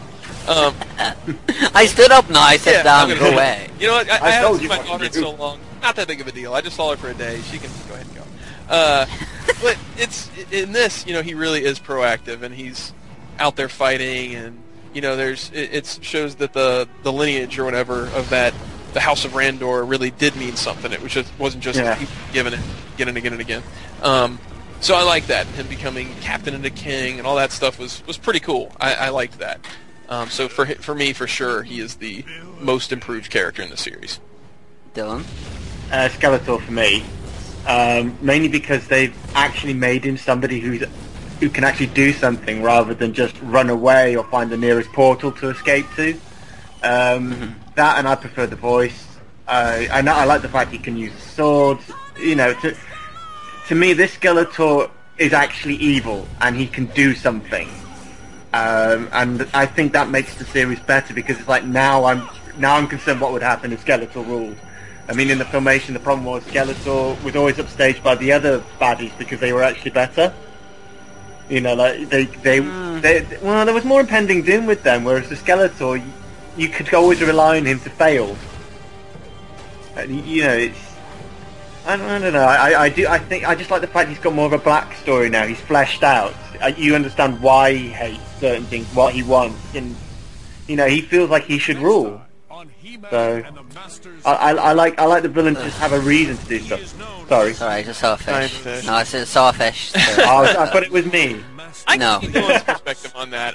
On Skeletor, for me, as much as I love the Filmation Skeletor and the Filmation series and all, it is a kids show, and so it is played more for children, and so the villains kind of had to lose. Well, what's that? This is a kids show as well, though. Technically, yeah, but it's a different time. It was made at a different time where cartoons they were thinking about the adults and the teenage market a lot more than they were back then. It was more we're making this for kids. And we've got to make it so that the villains always lose, the bad guys. And they've talked about in these commentaries where the guys working at Filmation were even saying, can we have this guy win one every once in a while? And it was like, no, we can't do that. The villains can't win. But for me, my favorite take of Skeletor is the 87 movie Skeletor. So I'd already seen Skeletor do these things in that movie, and I always think back to that Skeletor. So for me, this Skeletor wasn't that far departure from what I'd already thought of Skeletor being. So in that aspect, I can see what you're saying, but for me, it's not the same thing, because it's just that 87. We saw him do it in the 87 movie, and so it's like that's what Skeletor is for me. Yeah. I think I would have to say that obviously Count Marzo for obvious reasons, but like after you watching the first 3 parts, would definitely be Triclops, because he seems to be in it more, and obviously there's that one where he makes the little monsters that break into 2, and then Skeletor says, yeah, that's pathetic, and then he goes out and tries to take over the palace by himself, and you see a lot of them that think they can do that by themselves, but the character seems to have a lot more development, a lot more character in it than it did in the Filmation one. Like, I can't remember too many episodes that featured Triclops heavily. Like, obviously I know he was in like the Damn Red Disappearance and in Secret of the Sword, whenever you saw him walking along with She-Ra's sword in his back. And what are you going to say, Dylan? I just heard my TV just turned itself off. It's turned itself back on again now. Oh, that's okay. I told you, like we would have like either electrical failures, we've had electrical interference, and now electrical shutdown. So, so that for me would be the character that I particularly enjoyed in this, but obviously Count Marzo, because he was just badass and just looked, like a far departure from his Eddie Monster get-up in the Filmation one. So. Oh, now see, I love Filmation Count Marzo, but I can see your. Oh, Filmation Count Marzo was awesome. He's got black roses. Come on. And he kidnaps the children. Mechanic, where's my son? Come on. Oh, don't worry. I see your point on Triclops, is that he was pretty underdeveloped in the Filmation series, but I wish they had gone a different route on him. I always kind of think of a good take for this cartoon would have been to do Trapjaw as the techie guy, because he's got all these weaponry and his arms changing. He's always kind of working on himself. And dude, Triclops more like a mini-comic. Triclops is a glorified bin hooker. Because obviously he goes and finds Faker, as, you know, like in a bin, and then, you know, like, as we discussed in the bios, was just like whether he had like a mustache, and we're like, oh yeah, just here to empty the bins. And we're like, oh, there's a robot, I'm going to take that and make that blue. He's got the visor on still with just like that mustache. Don't mind him. He's like Sanford and Son with the truck driving around, he's picking up stuff and throwing it in the back. But no, I would have preferred him more to like the character in the mini-comics, where he's just like this dude, you know, this warrior guy, and he kind of gets just he kind of works with Skeletor, but he doesn't really work with Skeletor. He kind of is doing his own thing, instead of just like kind a mercenary kind of thing. Yeah, exactly. He kind of just got relegated to the techie guy, which I don't know if fit the character quite as well. I mean, he's like a swordsman, and he could have been like almost like plotting against Skeletor and having his own faction type thing going on. They could have gone a different route, I think, and it may have worked better. But it was, I agree with you that it was good to see him as more of a main character than he was in the Filmation series. Yeah, I do like the fact that it wasn't a case of not the, you know, go against Transformers, but obviously in Transformers it'd be like, you know, you'd be watching an episode and then there'd be 3 new Transformers who you have no idea who they are, whereas in this, you know, like there's characters that appear, like Cyclone, like Too Bad, but you get an origin story, you get a purpose as to why they're there, or why they're there. And obviously there's a phrase coming up here that James will probably go on a big tirade on, which will probably last longer than 3 episodes put together. I'm going to try not go crazy on it. I'm going to try. Yeah, well, I think Dylan Lads will be quiet whenever he says that line, so... but yeah, it's just a case of whenever we saw a character appear, like Marzo or like Evil Seed or whatever, you knew why they were there, and it gave you a bit of story as to why they were there, you know, and that kind of thing. But I like that, and the more continuity in this than obviously there was pretty much not existent in the Filmation cartoon. I agree. Yeah, I mean, the only thing I mean, this is a bugbear for me about the 2000X series, is that there's no sense of scale in it at all. You can get from... Oh, here we go. Oh. Then we won't be needing this any longer. James just switched off. Masters of the Universe. That's just whenever I hear that, that's all I can think of is James just going, Masters of the Universe. Why would he do that? I would just be like, he's just, they're probably like, wow, you kind of gave us a little too much credit, because we were pretty much done until you showed up. Yeah. And now we're the best. And then He-Man rides off, oh no, I got hit by a fish. Yeah. Oh, brilliant, Masters of the Universe, well done. Yeah, he's the master of getting eaten by a fish. Can I ignore the rest of the episode now the fish is in it? I totally agree, man. It's like, this just checks you out. The giant fish sequence, this did not need to be in here. It really feels like this was meant to be a 2-parter, and they added in all this fish stuff and the twirling and all that stuff to extend it to 3 parts, which is possible. I mean, it could have happened that way, but the fish thing is just... Why did it have to be a fish? Why couldn't it have been that Evelyn did some magic and Merman and Whiplash ran off with Man-at-Arms and took him to Snake Mountain, where Tila goes after and tries to rescue him? Yeah. Yeah. You haven't really seen that much of Snake Mountain, so why not do something there? No, what I was saying before was just that there's no scale with this in the 2000X series. You can get to A to B in a matter of seconds. Yeah. There doesn't. Yeah, it's like the Eternian Forest is like, it's really not a forest, it's more like an Eternia woodland. Yeah. I mean, if it were true, they'd be knackered running from the forest all the way to those Badland Plains, you know, but no, they're alright. I mean, look, He-Man's already near his father, and that hasn't taken long. It's that was one of the only issues I had with it. It's just it doesn't feel dramatic enough with it. There's that fish again. Here, this Merman's voice, it reminds me of, every time I hear it, I don't know why, but all I can think of is French Stewart from like Third Rock from the Sun. Like, I don't know why, but when I hear his voice, especially when he says, like, oh, baby needs his growing food, and all I can think of is, like, French Stewart doing that voice. Like, so I hope that ruins it. He's the guy in that who kind of looks like he has his eyes closed. Exactly. Isn't Oh, yes, I know who didn't you know mean. that. I know who you mean there. Yeah. I just couldn't put a name, but I thought, as soon as you did that voice, I was like, oh, yeah, I know who you mean. Well, I hope that if forever listen to this, I hope that ruins Merman in this cartoon for you. I hope you can no longer think of anything but French Stewart when you hear that voice. So we've got Leonardo, we've got He-Man from Parallel Universe, and now we've got somebody from Third Rock Under the Sun. It's not even French Stewart doing the voice, and it really doesn't sound that much like it, but it sounds enough like it to me that that's all I can think of now. So sorry. Sorry, French Stewart.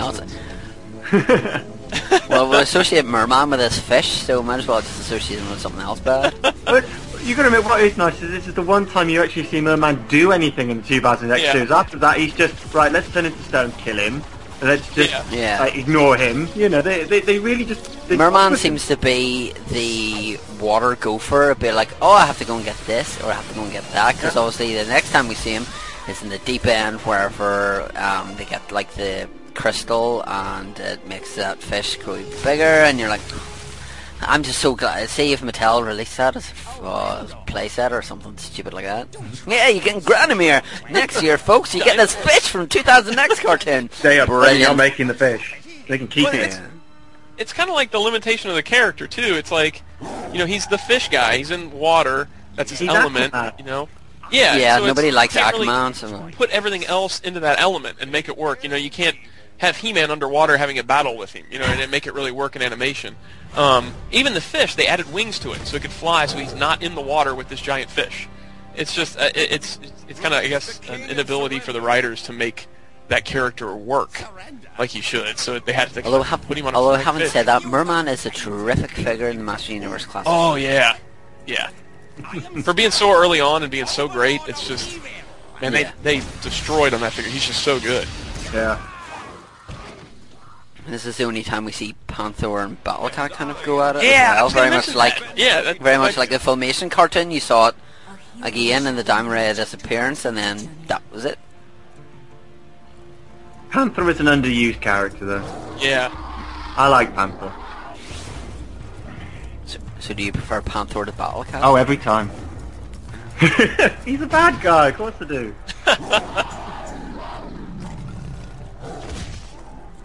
It's been a while since it's been a while since I've watched this, but at no point in this do they mention the Keldor Randor brother thing, right? If they don't mention. No, they do. Yeah. They not in this, but they do in the Last Stand. Whenever he says to Last Adam, Stand, he says he like, mention it. He alludes to it, Oh, but you're it's right. not. Yeah. He just like say, you're like your father taking what you should have, but that's all Exactly. he says. Yeah. They don't blatantly say it, and especially in this beginning sequence, they don't blatantly say it. You know, so you if you came into this fresh, you don't. It would have been better, like whenever you see Skeletor and he goes like, "Oh, He-Man, I lied," and then he does that. He should have went like, "So long, brother," and then just fired at him and then take off and do it. I suppose you could say, "I am your uncle" or something like that. It's like Spaceballs. I am your second cousin. Yeah, or whatever. No, it's Thumbforce. It's Thumbforce. On your sister's side. Yeah. But yeah, if you came into this fresh, if you hadn't really been a part of the fandom, or you don't have that original mini comic or whatever, you don't know as you watch this that Keldor and Randor are brothers. It's just, it's left totally out, which kind of, I don't know, I think they may have lost an opportunity there, you know, to kind of make it a little more dramatic, especially for Randor. You remember when it got cancelled? Oh, sorry, Chris. No, go on.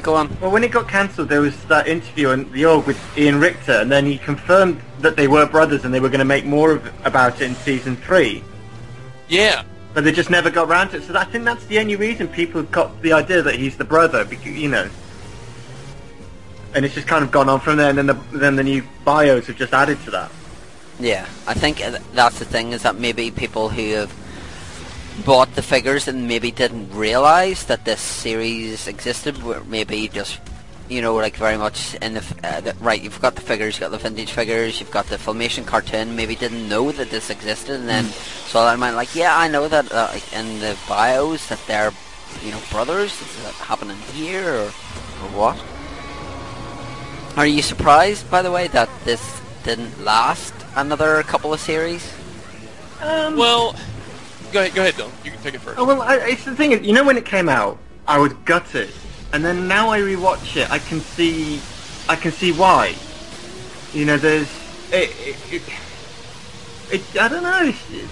I can't really explain what it is. It's just I rewatch it, and I don't think it's as well written or as awesome as when I first watched it, because at the time when I was watching it was like, oh look, they've just shown Cobra Khan, oh look, it was a lot of like, wow, nostalgic reveals being redone.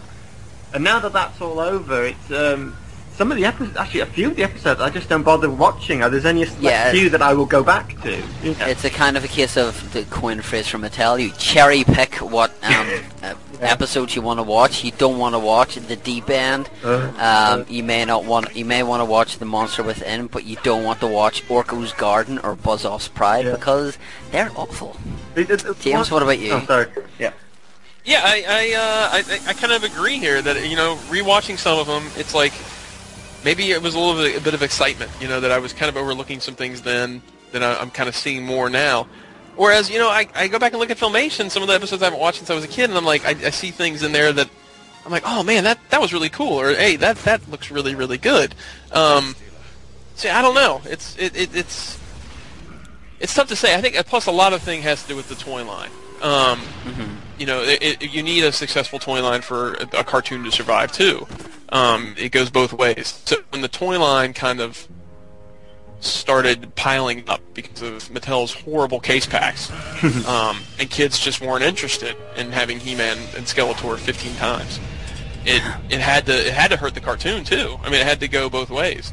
Do you both think, just a yes or no answer, do you think that the new Thundercats series has learned from the mistakes that this has made? Yes. I would say yes too. I would say yes too. I haven't watched every episode of the new Thundercats yet. I've watched a few of them, and I really enjoyed it so far. And the toy line seems to be selling really well already, and it's not all Lion-O. It's not all Lion-O and Mum-Ra right off the bat. I think one of the reasons, this goes back to the original why it didn't do so well. You look at Thundercats, and then you look at the stuff that was on during this time, like Avatar, The Last Airbender, Ben 10. All those stories have an ongoing storyline. There's a point to it. They have to do something, and it affects everything. With the He-Man, that wasn't there. Not until King Hiss arrived, and I think it was too little, too late. And I think kids like to follow. Well, I don't really want to speak for them, but they want to follow a story arc, and that wasn't there with this series. Yeah, that's another thing where you go back to that Keldor-Randor thing.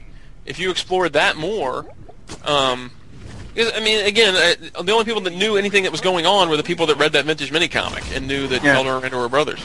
Had they maybe explored that a little more, where Keldor's coming back and he's going to take over, and tie in these threads where Randor's trying to turn him back, or do something that kind of has a little more meat to the story and that you can carry over into multiple episodes. I think a continuing story could have definitely helped this a lot. I mean, like I said, look, Avatar: The Last Airbender. The whole point was he has to go stop the Fire Lord, but in between he meets other people, that kind of thing. And they so could have done this with He-Man and still met other characters rather than what like they always say, it feels like an episode is a toy commercial. Yeah. This series is way more guilty of the toy commercials than a lot of people say, oh, the original He-Man, that's just the thing to sell toys. But you look back at the original He-Man, and I don't really think of an instance in that original Filmation cartoon where it blatantly jumped out at me like, oh, well, they're selling that toy. Yeah, like whenever he gets like his battle armor and stuff like that, and obviously the snake armor, and I made Dragon Walkers. It's like Spitball. Yeah, that whole Spitball thing. Yeah. Hey, look at us. We've got Snake Man badges. That means we're different colors. Yay! Yeah. What's this? Oh, it's my Bastion Beetle. It's like, come on, guys. Which is kind of strange to see, when like we talked about before, that they were kind of maybe thinking more about the older audience when they made this. to see it kind of turn into a toy commercial in so many aspects to sell toys to kids. It's like, wow, you're kind of playing this dark side to get this older audience, but at the same time you're throwing in these toy commercials. It's like you want it both ways. You want to play it as a toy commercial, but you want to play it as something for adults. It's kind of weird. But it's very much like, obviously the vintage figures that got a commemorative series. I don't think you'll ever get that with the 2000X. I don't see that coming. I think it's way too soon, but it's like a lot of people now are saying, oh, why can't we have a new cartoon? And again, I think it's way too soon. Thundercats has had years? Is it like 20 years or something since then? But this is what will it be now? Like nearly 10 years, and it's still very fresh in the minds of people. So people are still wanting this series to continue. They're like, oh, can we have movies that continue the 2000X storyline? Can we do this? Can we do that? And it's like, let's just wait a little while and let's try something fresh. You know. There's I hate to say it, but there's certain reasons why this ended, and so if we went back right to it and did it the exact same way, just like people that clamored for, let's not do the classics line, let's just continue the 2000X line.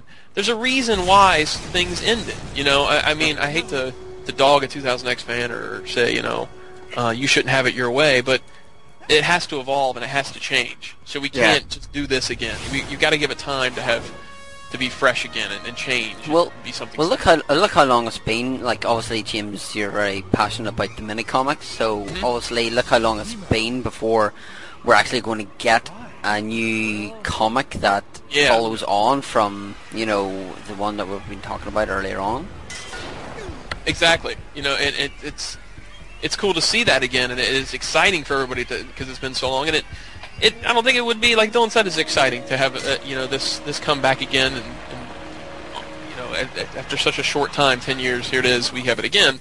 It would just be too soon. You don't even have a new generation yet, really. But then again, we say this. I've just thought Transformers goes through a new generation every few years.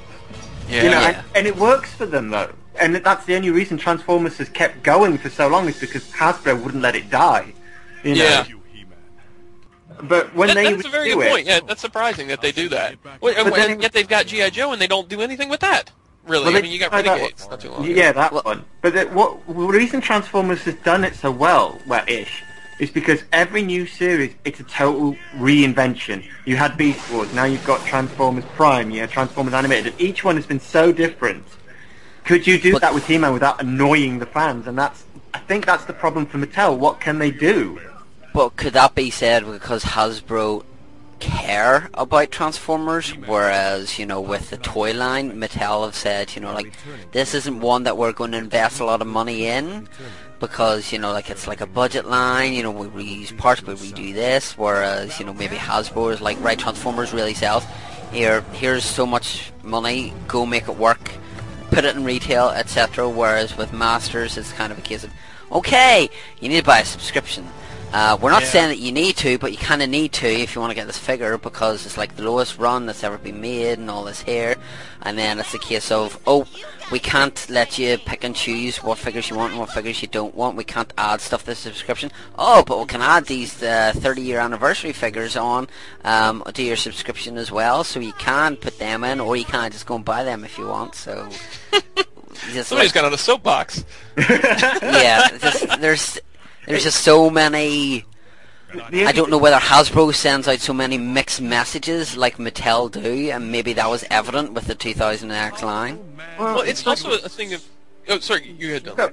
It's like, for instance, Hasbro did that Matt Tracker figure with G.I. Joe. Totally different thing, but they made it part of that universe, and yet Mattel they don't want to do stuff like that. They don't want to put, like, for instance, Bravestar in. They own Bravestar. Why? They should do the Nintendo Power Glove, because they made that so many years ago. Put that for the Wii. There you go. The thing about Transformers, too, that you brought up, is that each one has been successful, it seems like. Yeah. Each reinvention and each take of it has sold great, and they've all been successful. Whereas, we look back at He-Man, and we had the original Filmation success. The 87 movie, although I love it, and I don't think people should dog it as much as they do, wasn't financially successful.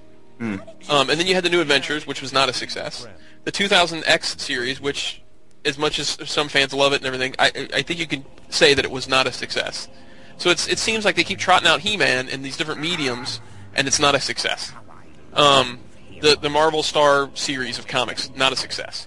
It's just all these things that weren't a success. So I can see in some regards that they don't treat it like they do Transformers, because they look back at the track record and go, man, we put this out in all these different mediums and it wasn't a success. So do we really want to take another stab at it again? Sorry, What's that? Sorry, I didn't mean to talk over you, James. It's just an irony that Mattel's major thing was He-Man. It's oversold every Christmas for years, and then suddenly that was it. It just faded. And now they just lost their confidence because they couldn't do anything with it. They didn't know what to do. And yeah, they tried He-Man in space because space was big, but nobody cared at that point. And that, I think the marketing guys just lost confidence completely. Well, you move away from that original formula too, which we've never seen, really, other than maybe the DC 3-part miniseries. The original formula of He-Man, where he's like sort of this barbarian sword and sorcery thing, but it's also got this techno aspect to it. Yeah. You kind of lose that in each one of those incarnations, you know? And so they keep moving further and further away from the original formula in all these different things, and they go, well, why didn't that work? Why didn't that work? And it's like, well, it's because you're moving away from your original thing so much. Why don't you give that a shot, and then see if it works, and then go from there? I mean, I would love to see a cartoon like that. Well, yeah, I mean, the problem is now Conan's flopped, apparently, I've heard. Yeah. So that's going to put a lot of people off doing anything sword and sorcery strictly now. Where then you've got Game of Thrones, which has done really, really well. So there's a part of me that hopes they're not going to just cheapen out and try and regurgitate what they've done before. I want them to try something new. I mean, I'm one of those fans who likes new things. I like 30th anniversary characters. I like that they're trying different things. I want more stuff. You know, I don't, and I think this is the hurdle Mattel's going to have to get over. You can't please the fans. Yeah. You know, do what you can please some of them, but not all. Yeah, exactly. No one's ever going to be happy. So, you know, try and do something new and rejuvenate interest in the current generation who you are actually making toys for. Keep the MOTUC line for the kids, for us. You know, we want that. But sorry, if you're going to do a new version, do it. Try something different. And I think they'll, if they look at what's popular now, they'll try and see what kids are into. I'm a little worried about that, though. Trying to look at what's popular now and kind of basing it off of that, because it seems like that's what they've tried to do with these other incarnations. Like, at the time New Adventures came out, space stuff and sci-fi blasters and everything like that was the rage. So they tried to glom onto that and throw in He-Man into that aspect, and it didn't work. When this cartoon came out, like you said earlier, it was all about the Last Airbender and that kind of thing, and they tried to match this animation to fit that, and it didn't work. It's I don't know. I understand what you're saying, and I agree that you've got to play on what the kids like nowadays, but I hate to see it alter the core of what He-Man is. I mean, I've got 2 kids right now that love He-Man, and it's because they love those original concepts, and they love that, even the Filmation cartoon, even though it's changed from that original concept somewhat. They like the whole, I got a guy with an axe fighting a guy with a blaster gun, and it's like, that stuff shouldn't make sense together, but it does in this world, So the thing with kids, though, is that they do merge stuff. I mean, my mate's kid was talking to me randomly. He was going, "Oh, this samurai's got robot arms." He's never seen He-Man in his life, by the way. And it was just stuff like that. He was making stuff up like that on the spot. They love merging stuff. Yeah. And I actually, after that, I showed him my He-Man things. He says, "Oh, I want them." And you can't have them, unfortunately. Well, like, no, don't touch them. You'll break it. Get off. Yeah. No, I understand. I understand where you're both coming from. Like it's a case of whether they change with the times, but whether they can actually do it correct. Whether they do a film that, like you get. Like so many hit movies, like say it's Transformers or whatever, whether they try and put something in there that kind of looks like that, whether they use CGI correctly, whether it looks like it's just been here, well, we'll go with Digital River, so here, that guy over there, he says he'll give us an ad for such and such, and it looks like somebody's done it in like Photoshop or whatever, or like it just you'll watch it and you go, that just doesn't look right.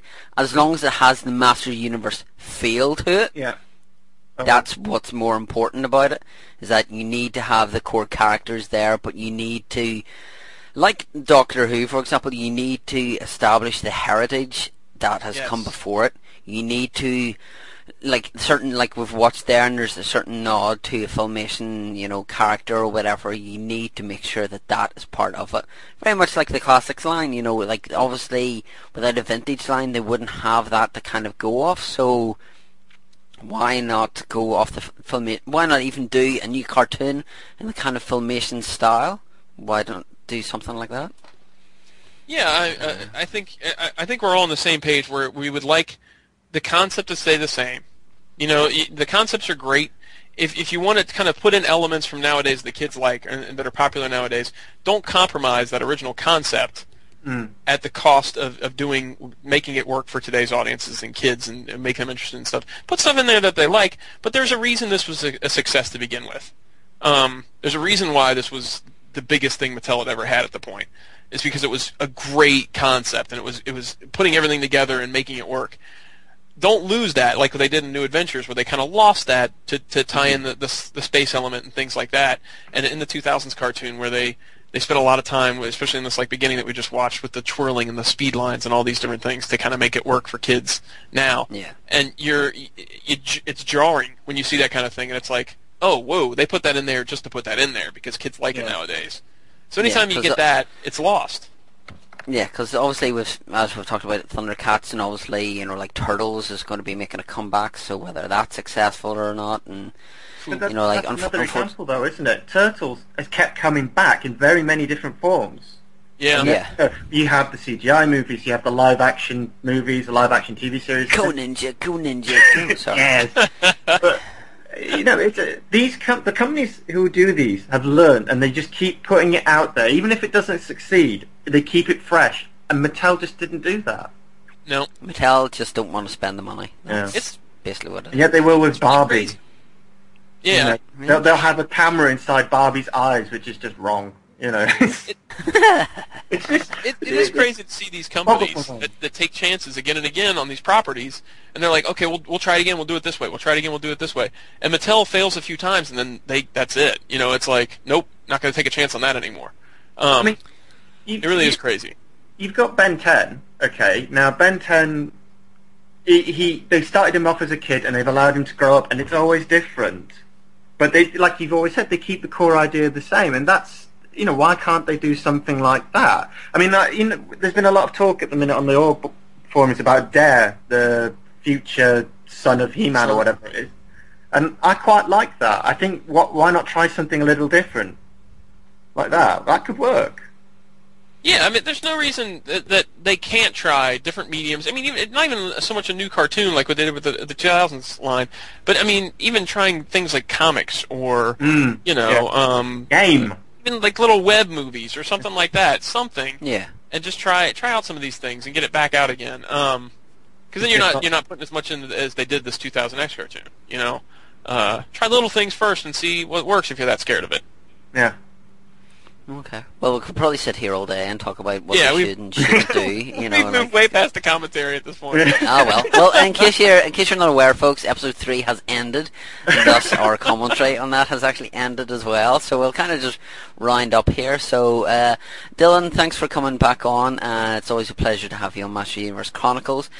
Please feel free, sir, to promote what awesome work you do pertaining to Masters of the Universe. Oh, well, thank you again for having me. If anybody wants to go on Facebook, you go to www.facebook.com/MOTC, and you can come to the Master of the Universe Classics page and talk about anything Master of the Universe you want.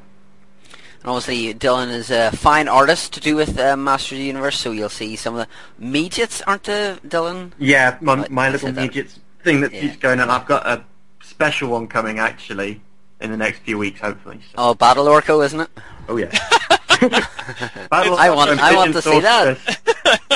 I want to see that. By the time I meet you, I want to see that. Okay, I'll draw that specially. I want it to be cross-dressing Gwildor riding Battle Orco. Can that happen? I don't know if I can do that without it being not safe for work. and obviously bringing things to a really sharp end is James Sawyer. So, James, thank you for coming on. It's always a pleasure to talk to you.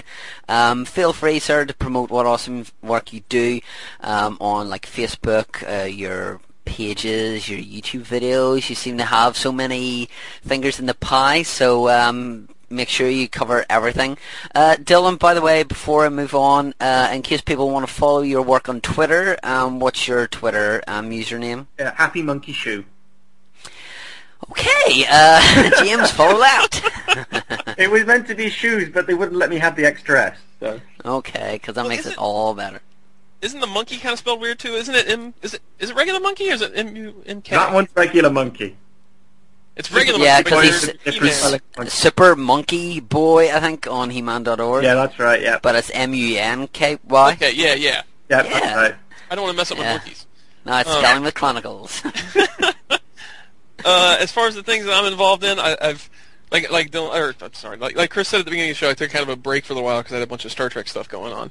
But I've kind of jumped back into updating motucfigures.com. That's MOTUC figures.com. And my son Blaze and I are going through the entire line, and we're doing these video reviews of each figure, and we're doing like these redos of the vintage commercials, and we're taking pictures of everything, and so we're trying to keep that updated pretty frequently now.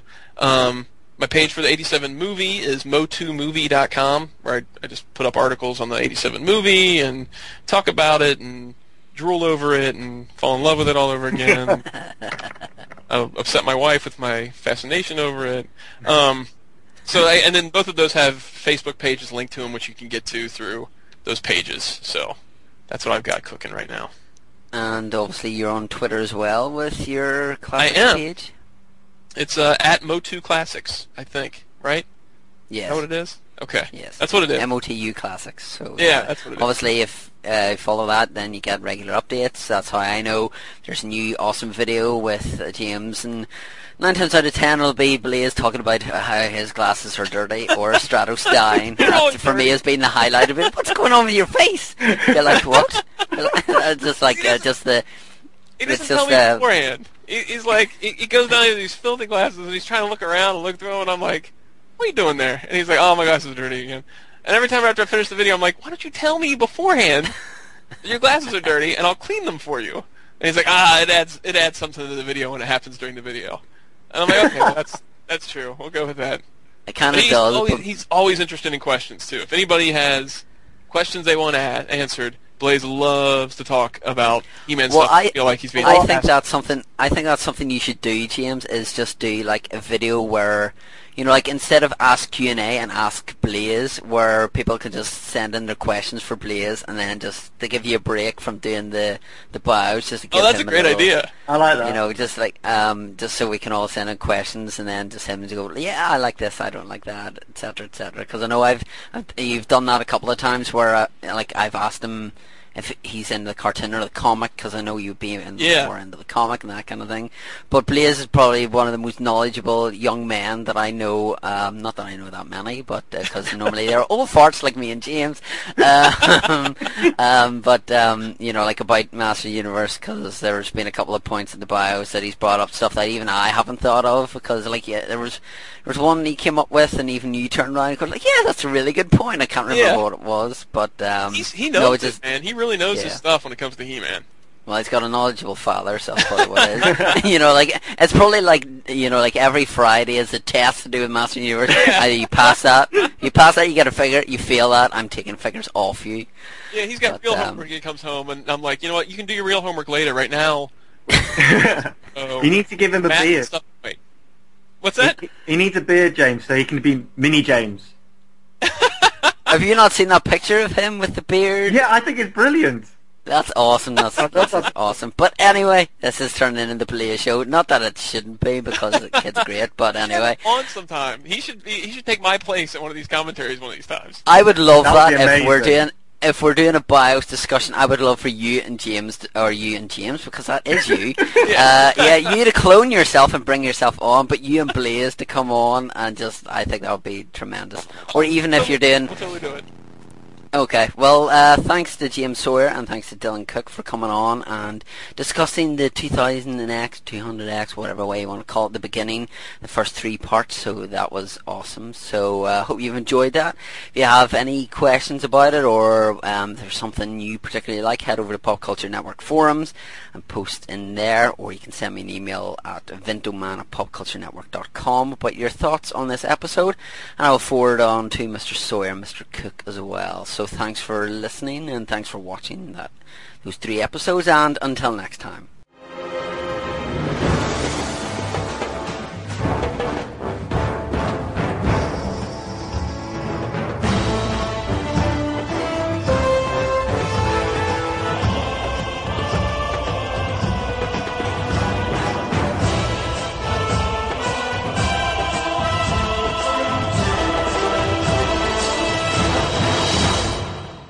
So I wanted to kind of go there because I heard your audio started crackling a little bit, James, so I didn't want to go really...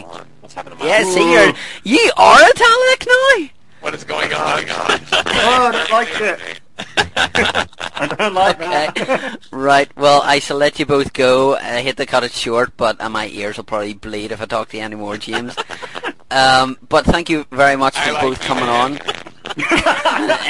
Say exterminate, James, will you? Yeah, you are, Dalek. I am Romano. God, this is so going on the end. Let the power